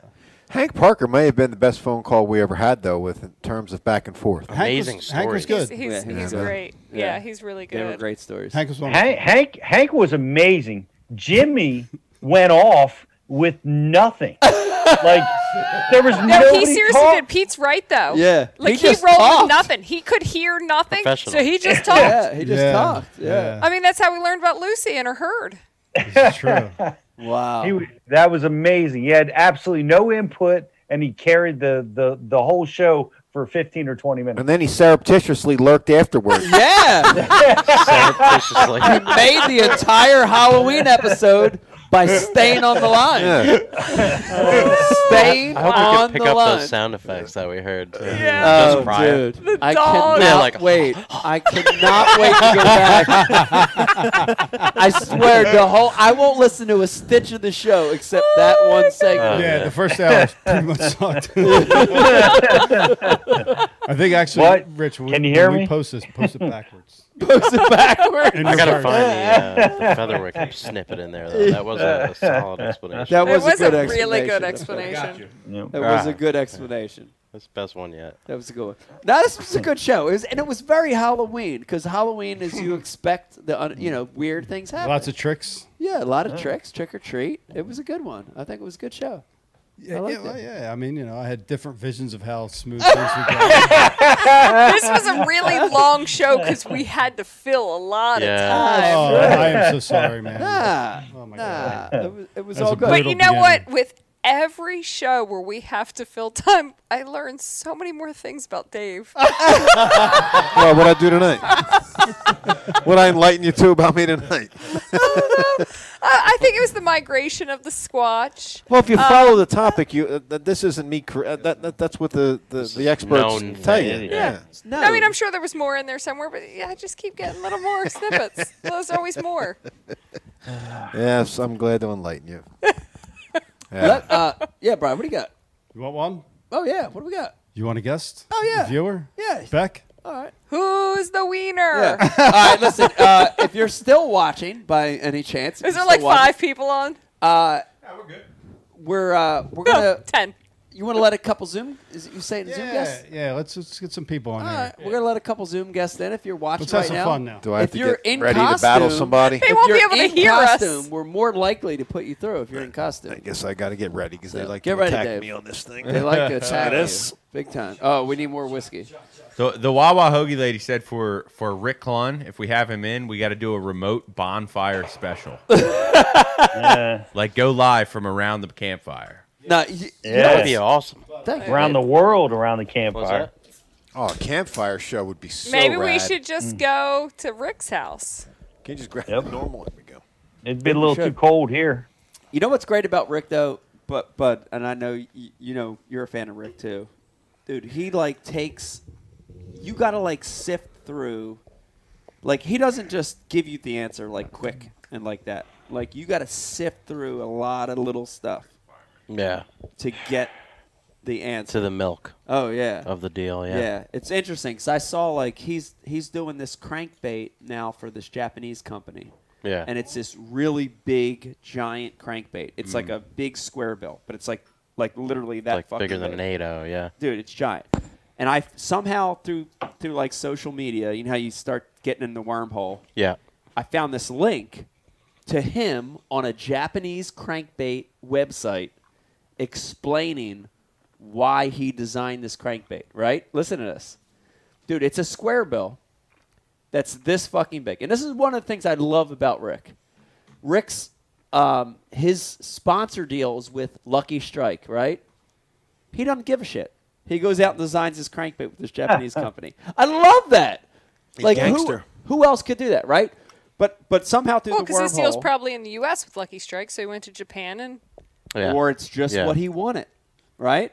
And so I through this wormhole, click, click, click, click, click, click. 30 clicks later, I find this thing of Rick in English with Japanese subtitles talking about why he designed this crankbait. Dude, I watched it for like 50 fucking minutes. Really? That's cool. 50 minutes of him explaining. With an English accent? No. Yes. It's Rick. It's Say no. yes. No, yes. No. I mean, it's Rick talking in English. English with accent. Japanese. Yeah, English accent. with English Japanese. accent. Yeah. But it was 15 minutes of him talking about this crankbait that I could have said it in a minute. Seriously, you know what I mean? Yeah. Like the features and benefits, dude. It's just him like these. You know how like Rick talks. He's like everything's like very thought out. It's awesome. So I Very love descriptive. Very Yeah. descriptive And human British. being. Yeah, that kills me. That fucking kills me. Yeah, I know.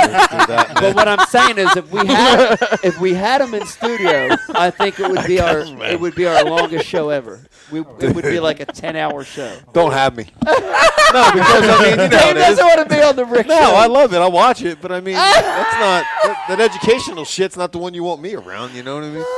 No, we don't want the educational stuff. That's be you. I wonder if Rick we want is, the you know, how stories. he's just burnt. He believes in burning him as hard as he can. Oh, I wonder if for a giant crank, if he's still thinking, like, you need to burn that son of a bitch. Use a I'd like tuna to know reel. that. Yeah, you need a freaking...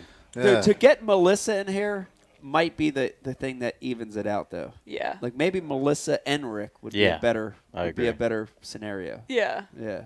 Oh yeah. She Yeah. is his balance. Yeah. Yeah. She's normal. See, I would need time with him beforehand just to get a feel for his sense of humor and all that. Yeah. Yep. You'd be He the actually first reminds one. me a lot of you, because observing Rick, I always thought Rick was this very calm and like all about nature and connected with the earth, and I just always thought that like he had his shit together. And then the more I got to like know who Rick was, and especially through Melissa, I'm like, oh, he's a fucking hothead like Mike. Throws his soda cans out the window when he's driving. Yeah. Probably, yeah. I I'm do. like, this is why I like him so much. Yeah. That's probably why I feel I like their relationship. Dude, Connection. that's Yeah. funny you said throw the soda can out the window. So I had I was at a Toyota owners event like a month ago, and I had a writer, Alan McGuckin from Guck from Oh, Guck? Dynamic. Yeah. What up, Guck? He wanted to do an article on what you have in your truck that's like little tchotchke stuff that you carry. And so I'm like, Is there anything left? no, I'm like, yeah, there's not, and that's what I told him. Like, yeah, there's nothing left. He's like, what do you mean? So I told him the whole story. So I used to have like all these cool little like like little stuffed animals or little figurines, things that people have given me, and I would set them on the dash of the truck. Well, over the years of getting pissed off, like that bobblehead, over the years of getting pissed off, I'd have a bad tournament or something would, fuck, and I would take it out on these things. And I'd, fuck you, fuck, fuck, throw it out the window, and there's none left. Yeah. The last of them all went out in one fell swoop when you came in second for the second year in a row at the TTBC. Oh, yeah. Yeah. At the fish off. Oh, the fish off. He got back in and literally just went swipe. There was like 15 left, and they all went out the window. Every last one of them. And I was like, the Pelican. So time for new talismans. When I was a police officer in Camden, we had a very large Vietnamese and Hispanic population. Yeah. Believe it or not, Vietnamese was there. Very Christian Vietnamese. So you come across these people, the older ones, the older women would always give you different types of crosses. And I would take the different cross. I'm not religious, but I would glue, like on my trauma plate, my vest, I would take it out and I would glue all the crosses on my trauma plate. So I had my trauma plate was all the crosses that all these old broads gave me, dude. Two broads. Yeah, but I don't know. Just, people give. I didn't throw them out the friggin' window though. I at least honored the goddamn gift. Might have protected you. Yeah, I don't know what they did. That might have kept you safe. Oh, who knows? But yeah. That's crazy. That's crazy. All right, Brian Carpenter, we got we got a guest coming on. What do we got? Yes. Okay. Rich, who we got, Rich? Have no idea. Okay, let's see. Idea. Have no idea on the message board. Okay, Zoom guest. What's your name and where are you zooming from? That's you. Hey, Patrick, I'm in Texas. Patrick! The fireman. That's who this is. Patrick Texas. the fireman. Yeah. What's up, man? Looks like he's in uniform. Not much. Just hanging out. How you doing tonight? Pretty good. How about y'all? Good. What part of Texas? I'm actually in Montgomery, so just by close to Lake Conroe. Lake Conroe. Okay. I know that lake very well. Yeah. I've got a love-hate relationship with that lake. I think we just mentioned Yeah. a lot of talismans on Yes. the side of Lake Conroe. Good word, dude. All right, now That was all tonight is mischief night, and usually firemen and policemen are a little busy on mischief night. Are you laying low? What do you got? So far, it's been quiet, but, it is Friday night, just getting started, so we'll see what happens after midnight. Okay, now we got to know, in your part of the world, we're up here, we're near Philadelphia. Just had another shooting happen here. We normally don't talk politics, but I want to talk it right now. Nope. Dude, a lot of the world right now is hating on policemen, firemen. They're hating on Actually, they're not hating firemen. No, not firemen, but that segment. The remotes that they drop when they're falling asleep on the lazy boy, they hate the firemen, but the people don't hate the firemen. Right. Unless he knows what I'm talking about. Look at him. I'm sorry, Mike. Go ahead. How's that part of the world right now with everything that's going on? Around here, it's not too bad. Everybody seems to be getting along. We haven't had any issues, but it's kind of a little more out of the country. We're close to Houston, but most people out here, we haven't had a lot of the riots or anything like that that's been going on. So hopefully it stays that way. Gotcha. Okay, Halloween tomorrow. Are you trick or treating? Are you in costume, or what do you got? No, I'll have to take my kids out and then take them through the neighborhood, and then. Do you dress up when they dress up? I don't. Oh, come on. So I'm usually actually always out of town for Halloween. So this is like the second Halloween I've been around. I'm usually in Colorado every year when Halloween hits. Gotcha. Nice. So they haven't convinced me yet to dress up. So we'll see. They got to work on you. We apparently have a thing for dressing up. Pete Glusick started it. It's his favorite thing. Yeah. And he makes us all get in these costumes. Yeah, Pete loves it. He, Look at him. he truly loves it when we extend it to Thanksgiving and Christmas, and we yeah. make him Santa Claus. Yeah, Pete's a Santa. Look at him. Becky, you made us wear costumes for 2 years, every show. I'm like, can we just talk? Come on. Can we just talk? Well, my fear was that you guys weren't interesting enough, so I Oh. Pete, remember when she made you dress up as mashed potatoes? Mashed potatoes. Mashed potatoes. That'd be a hell of a costume. All right, well, Messy we're going to do it costume. soon. Wait, what was that Thanksgiving? We were all pilgrims and Indians, we were and you were a pilgrims, turkey. And Pete was stuffing or something. Yeah.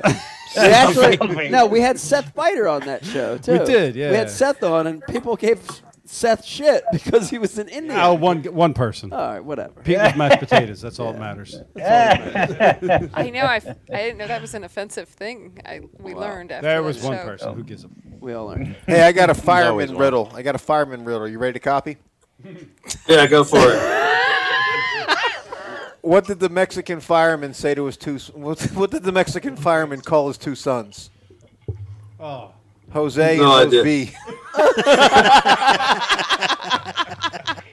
Okay, Dave's gonna stop. Yeah. No, that isn't bad. My God, come on. No, I believe Facebook just flagged us. No, come on.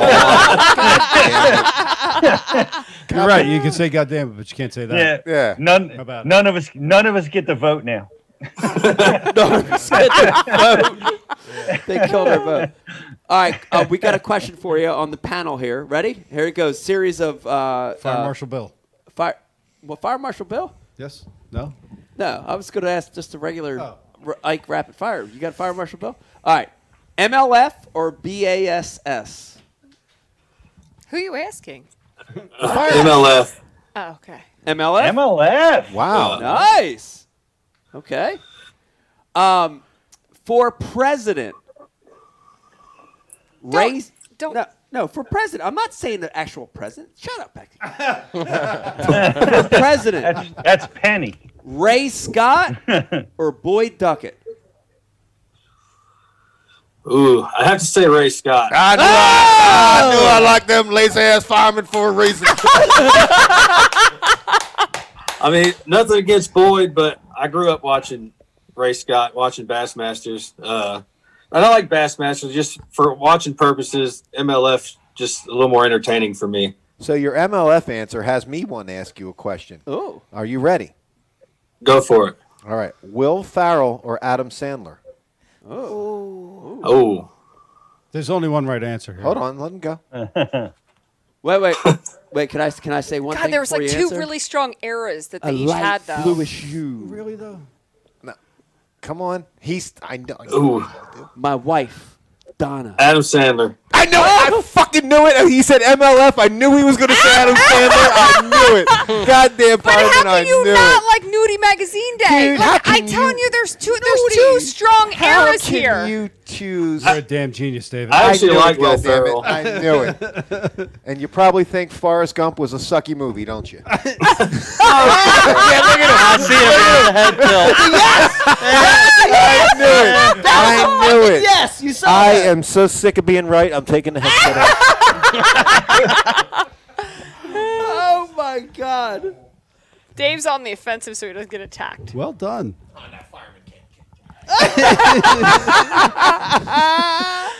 So anyone else want to come on? No, I Yeah, love do you it, think man. anyone's going to want to come on now? No, I know. I love the firemen, man.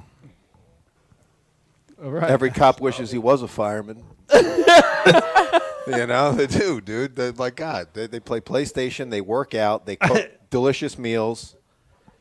Oh my God! Now, are you full time? Are you full time? Like, are you at a house right now? Like, what are you? Yeah, I'm full time. I'm at work right now. Oh, okay. Yeah.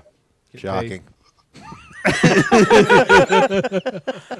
mean, it is 10 o'clock at night here. So. What percent of the other guys in the house with you are fishermen? 3 of them actually. So I guess you could say 75%.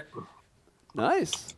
So I actually got one guy. He just started working with us, and he just got into fishing. So I've actually shown him a few of your videos and tried to help him learn a few techniques and different things to do. Yeah. Nice. That's awesome. Now we have a Bassmaster Classic coming to Texas in 2021. Will you attend that classic? I'm going to try to at least one day, depending on what they do with, of course, with COVID going on and all that. Hopefully if it's open, I'd like to try to get up there. Yeah. So. Yeah, All that's right. going to be interesting. It will be interesting. All right, Dave, go ahead. ask the question. I know you want to ask it. You want me to ask it for you? Go ahead. All right. Is COVID real? Yeah. Yeah. But I think it's a little blown out of proportion. There you go, Dave.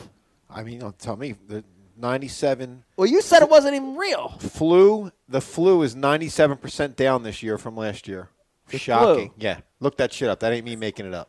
Well, of course it's down. Nobody's out there breathing on each other, and when they No. are, they've got masks on. Hospitals don't get paid to report the flu. They actually get federal money for having COVID cases. There's no money in flu. All right, Look that shit up. They're getting 25. Let the firemen talk. Let's talk about Sasquatch. It's more beneficial to everybody. So, Pete, when did you become the spokesman for COVID? Are you on airtime now? Like, what are you even talking about? Oh, no, we got somebody else on. Oh, my God. All right, what do we got? BU gets $25. Yeah, for every COVID case. Yeah. Pete gets a new treble hook every time someone coughs. Oh, my God. BU gets a new subscription for every. Hi, guests. What's your name and where are you calling from? Looks like he has a miner's hat on. What is that, Iron Man? It's What a is monkey. that? Turn your mic on, homie. It's Hunter Shryock. Yeah, so anyhow, We get Ron Hextall. Another great producing. Why can't? Just for the record, Brian said just put out the Zoom password on the message board. It's really hard to see them because they're Yeah, all so small everyone's when we're small. all on the screen. So from here, it's Nah. literally like I can't even. So is it Iron Man? What is that? New mask? Zoom guy, we can't hear you. He's got his audio on? I don't think he does, Pete. I think he's in his garage. just his beard. But anyway, the firefighter, we love you guys, and we do appreciate you guys, each and every one of you. I'm breaking your stones because Absolutely. I was a cop back in the day, so I mean there was a rivalry between us and the Camden firemen. We used to get at each other pretty good. Oh yeah, I figured when I came on here to be live, I'd probably get a little bit from you, just knowing you were a cop. But, Just so you know, I do admire you But and I it's- appreciate you guys. oh yeah, man. it's brotherly, so it's all It good. is, and it's just family feuding. So you get to fish Conroe out there a lot? Yeah, I try to quite a bit. I usually go out there with my brother, and we have good days and bad days, and Yeah. some days that lake can be pretty tough. I heard it's pretty random there sometimes. Yeah, like some days you can go out there and like you figured them out, and then you go back the next day and they're nowhere to be found. And Yeah. It's just kind of where they go. Oh, shit. Look at New this. Zoom guy, can you hear us? What's that say? I can't see it. BUTV. I saw that on the back of there. You can hear him now. Go ahead. Dylan. Can you hear me now? Yeah, we got you, Dylan. What do you got? Nothing. I was just checking in with you guys. It's been a while since I won my last face mask and my. Yeah. Oh, okay. Oh, is that Mike? That never give up, Mike. Yeah. Nice. And I got. Hey Becky, I got. Oh, that's me! Wow, look at that. Look got at everybody. that! I exist. Where's Brian the Carpenter at? They try to get rid of me all the time. Oh, hold on. I tried to bring you on all the time. Yeah! Brian the Carpenter! Wow! Look at that shit. We got them all. That is excellent. Where'd this come from? Remember we used to give them out as prizes. Who is I'm that, thinking he Dylan? probably won a prize. Probably. Dylan's his name. You know, if you Dylan. close your eyes, he sounds just like Chris Lane. Yeah. Go ahead. Except Chris Lane's not as good at golf as I am. It's Chris Lane to a T. That's Chris Lane. That's crazy. So, Chris, tell us. How you catching them? Yeah. How's Gunnersville? It's good except underneath my dot. Something Chris would say. Yeah. Chris, where are you right now? Are you in a warehouse of In a some halfway sort? house? You're making. If you come on, you know you're going to get harassed. No one escapes. Does Chris actually have a beard like this now? I don't know. Bud Cipolletta used to. Yeah, my beard's gone. Bud's very angry. Yeah. I shaved my Oh, beard. here you go. I sure like Pete's hair though. Pete might keep the hair. No, Did Shelly see it, Pete? Yeah, they love it. They love it. It's going to Jimmy though. The glasses, the hair, it's all going to Jimmy.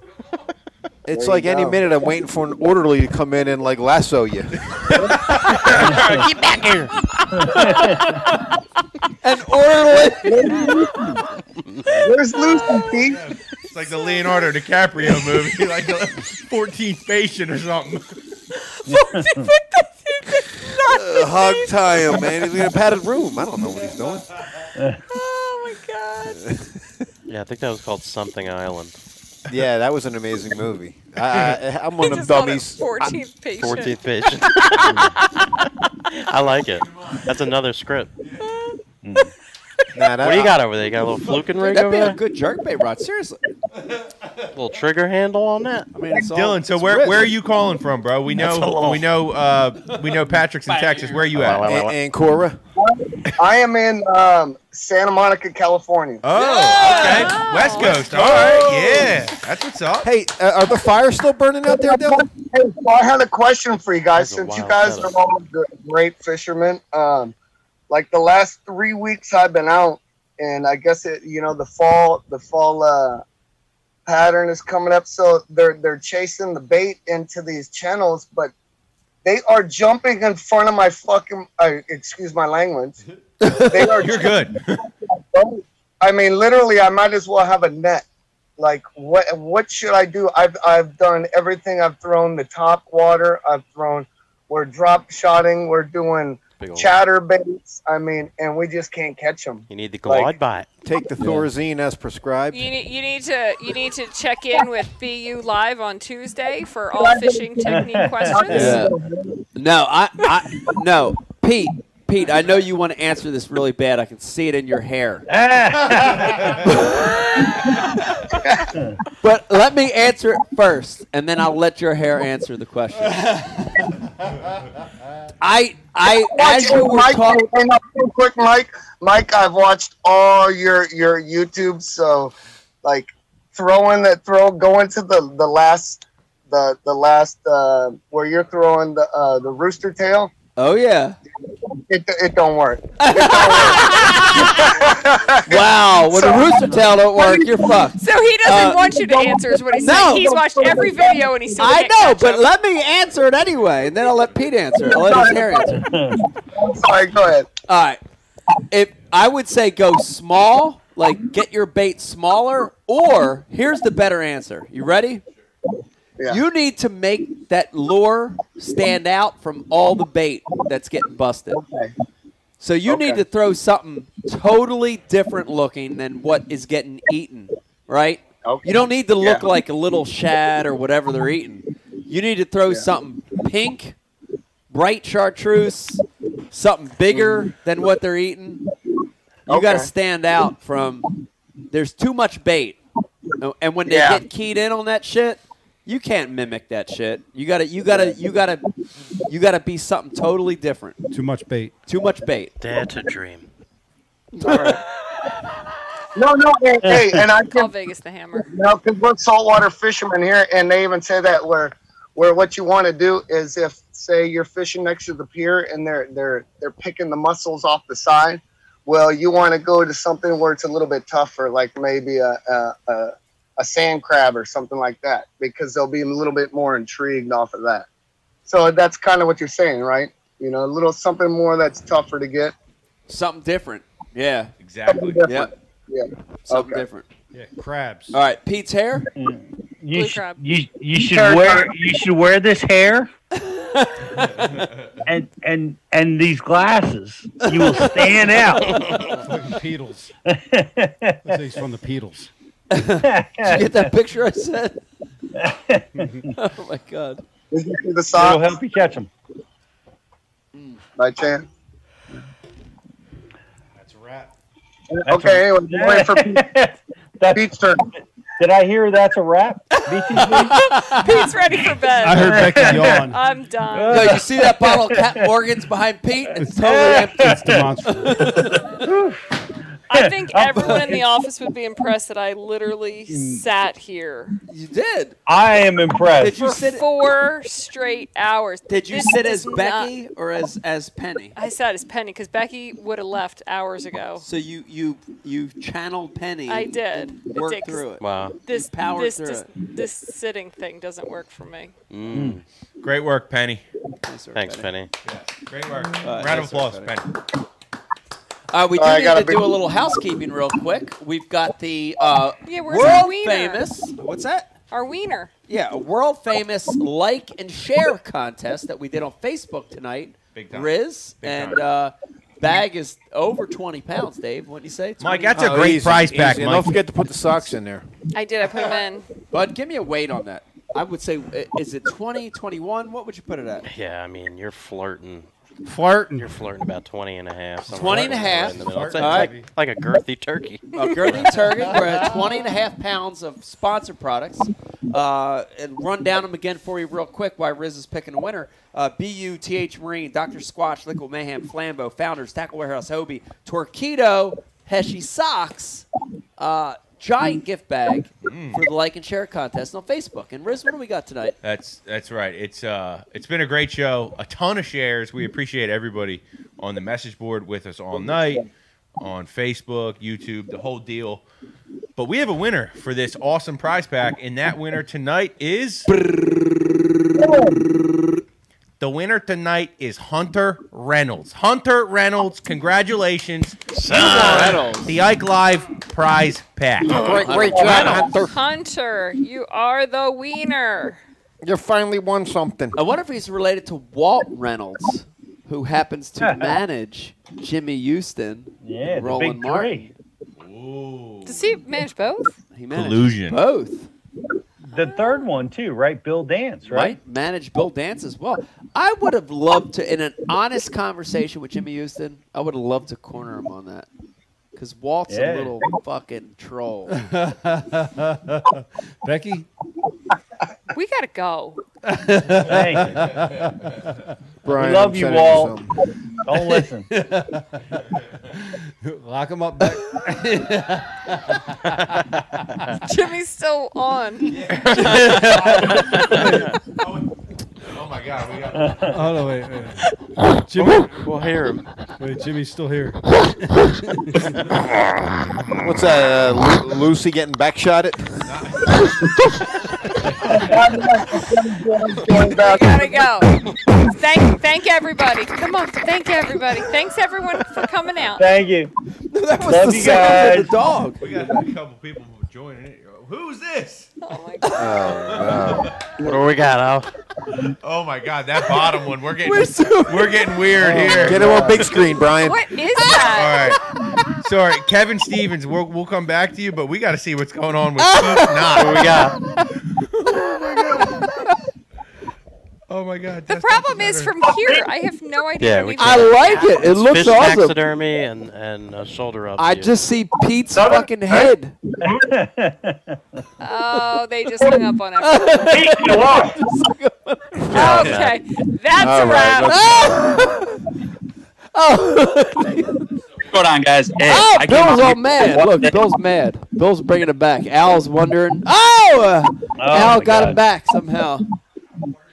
Oh, Hey, this is the worst. I love you guys. Good night, everybody. Good night, Pete. right. Pete's tapping out. I'm out too. Good Time night, to get your everyone. night mask on. Oh gosh, Your Nitro logo came off.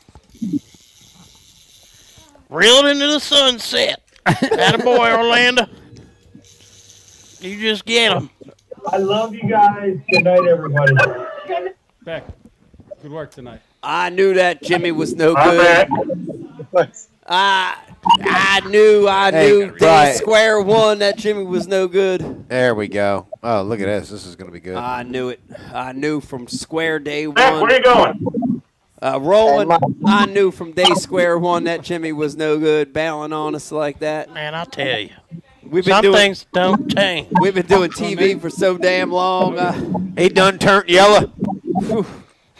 I tell you.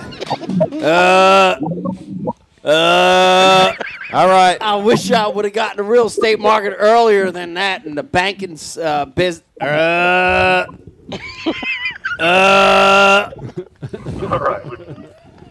All right. Did we bring After Hours back tonight? Who's it? What do you got, Zoom guy? Go ahead. Fire. Hey, Zoom guy. Pete dropped off and it messed us up. And now we just got half a face. We still got. Now we got Dylan's beard. Now we're back to the asylum. We got half head. We got Dylan's beard. Oh my God. All right. Dylan's here. Nice. Where did Pete not go? That's a nice beard, Dylan. Yeah. Thank you. Oh. Thank you. Dude, That's see, Chris Lane. Our Chris Lane. viewers, they keep coming in and out, and it changes the shot on me, and I got to change the fucking view every single time. Full screen. It's still better than Jimmy. All right, What do we got here? Who are you? Where are you calling from? What's your name? Where you call from? My name's Dylan. I'm calling from Santa Monica. Callie in the house. So we got a COVID That's a Santa. costume. No, that's a costume. That's a COVID Santa. No, it's not. It's not. That's definitely Corey. It could be Corey. That's Corey. What? I don't know who the hell Corey is. I'm Pete's not. That's motherfucker Corey Schmidt. It sounds like a Corey, but I'm not sure it's a Corey. Pete's not. Maybe it's a Corey. Maybe it's not a Corey. Yeah. Tuck that beard up. We had that business chair in the background. That's an office. All right. So let's ask some questions to figure out who this actually is. Okay. This is a series of questions. Rapid fire. Rapid fire questions. All right. All right. Here's the first one. Was iCast better this year because of COVID, or was iCast better before COVID? Because of COVID. Subterfuge. I can't make anything out because of that. All right, so Dave? I got one. What are you less likely to sell on Tackle Warehouse? A, Bass Pro Shop hats, or B, Cabela hats? Neither. I think we solved the case. $3 anyway. They're like $3. All right. Best mustache in the business. Shaw Grigsby, or Jared Littner? I got to go Shaw. Oh! Wow, this throws me off now. Oh, I take Shaw over Jared Littner. Yeah, Now, but if He's you're got gonna- a full suit. I know, but for this him. throws me off Yeah, now. Shaw's a legend. Come on. Huh. It's not even I mean, close. Shaw's looks like they communicate with animals. Yes. You know what I mean? Yeah. For Like sure. they have like his whiskers have telepathy. Yes. I would agree with that. 100%. Yeah, thank you. All right. What's more real, vampires or werewolves? That's Werewolves. What? You gotta get this full screen that way. Werewolves. Werewolves. Oh, yeah. Werewolves. That's interesting. Huh. That changes things up a little Well, bit. because people do eat people. You know? That's true. That's true. Yeah, people do eat people. People do eat people. I think. So what are we trying to do? We're trying to figure out whether he's a Tackle Warehouse operative, right? Anybody know if Wayne's available tonight? Wayne. Wayne's World. I think we solved that case. He's a Tackle Warehouse operative and infiltrator. What would make you say Laurel, that? New Jersey. Because he's not selling either of those two hats. Right. And there's not a hot chick with a half shirt at a country concert that don't have the Bass Pro Shops hat. Why would you not try to sell that? Right? Yeah, Corey, can we start to incorporate that into Tackle Warehouse's marketing program? You know, like get some hot chicks in half shirts like Dave's talking about? Who's Corey? He's not. I'm from Mount Laurel, New Jersey. Corey's favorite Wawa. It's a deep knowledge of Pete. Head of Corey, body of Pete. Head of Newton, body of Corey. Damn. Where's Fat Pete Newton when you need him? Fat Pete Newton. All right. Body of Wawa, head of Tackle Warehouse. All right. That's officially a wrap. Yeah, I think we're done. Becky said goodnight. Dave, did you send me a link? I tried to. I sent you. I don't know if it went through in the bunker. You know. Will it get me fired? No, it's just it's animal stuff, but clean animal stuff, fun stuff that we like to see. Top water strike. Guys who love top water will love this. All right, so we came in. We should go out like this. It's like it's like this and like that. Character. Yeah. All right, let's say goodbye to the guys on Zoom. Yeah. Thanks, guys from Zoom. Be careful, firefighter. All right, folks. Thanks for having me. Try not to get too much sleep and relax. I'll think about you when I sleep all night. Try not to over-relax on us, all right? We care about you. We can't have you getting hurt over-relaxing. Yeah, you got to roll over every now and then so you don't.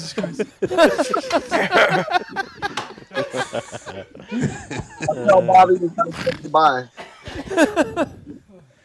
And Dylan, I'm glad that they didn't put you on lockdown. I'm glad you got to get through this whole Zoom before they hemmed you up. All right, hemmed up. Jesus Christ! Oh my God! How are we gonna say goodbye if you keep them on? Can I mic drop them?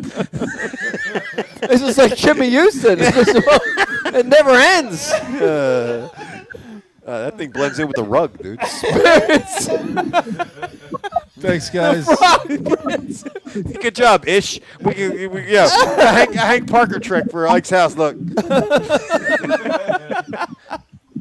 Oh shit! Well, all right, folks. Folks, I've been doing TV for a long time up in the Atlanta area. First WTBS and then TNT, and got into the banking industry, but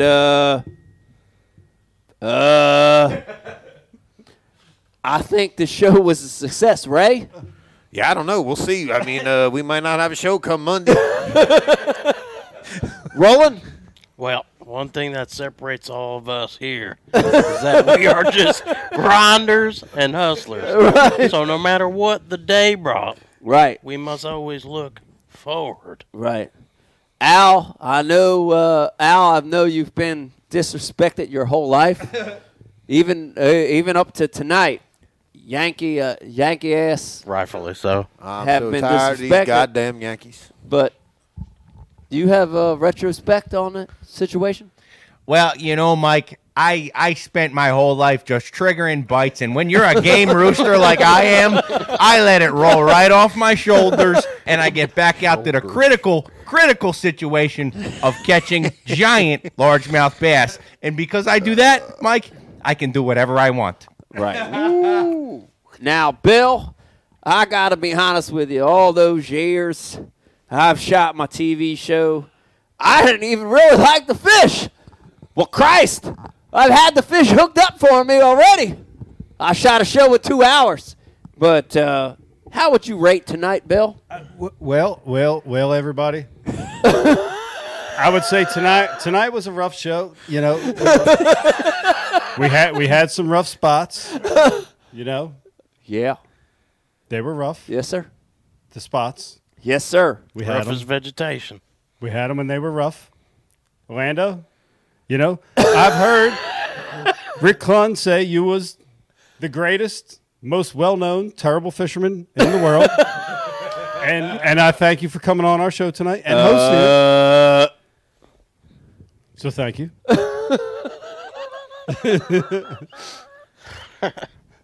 So, David, a clip for tonight to roll out to. Okay.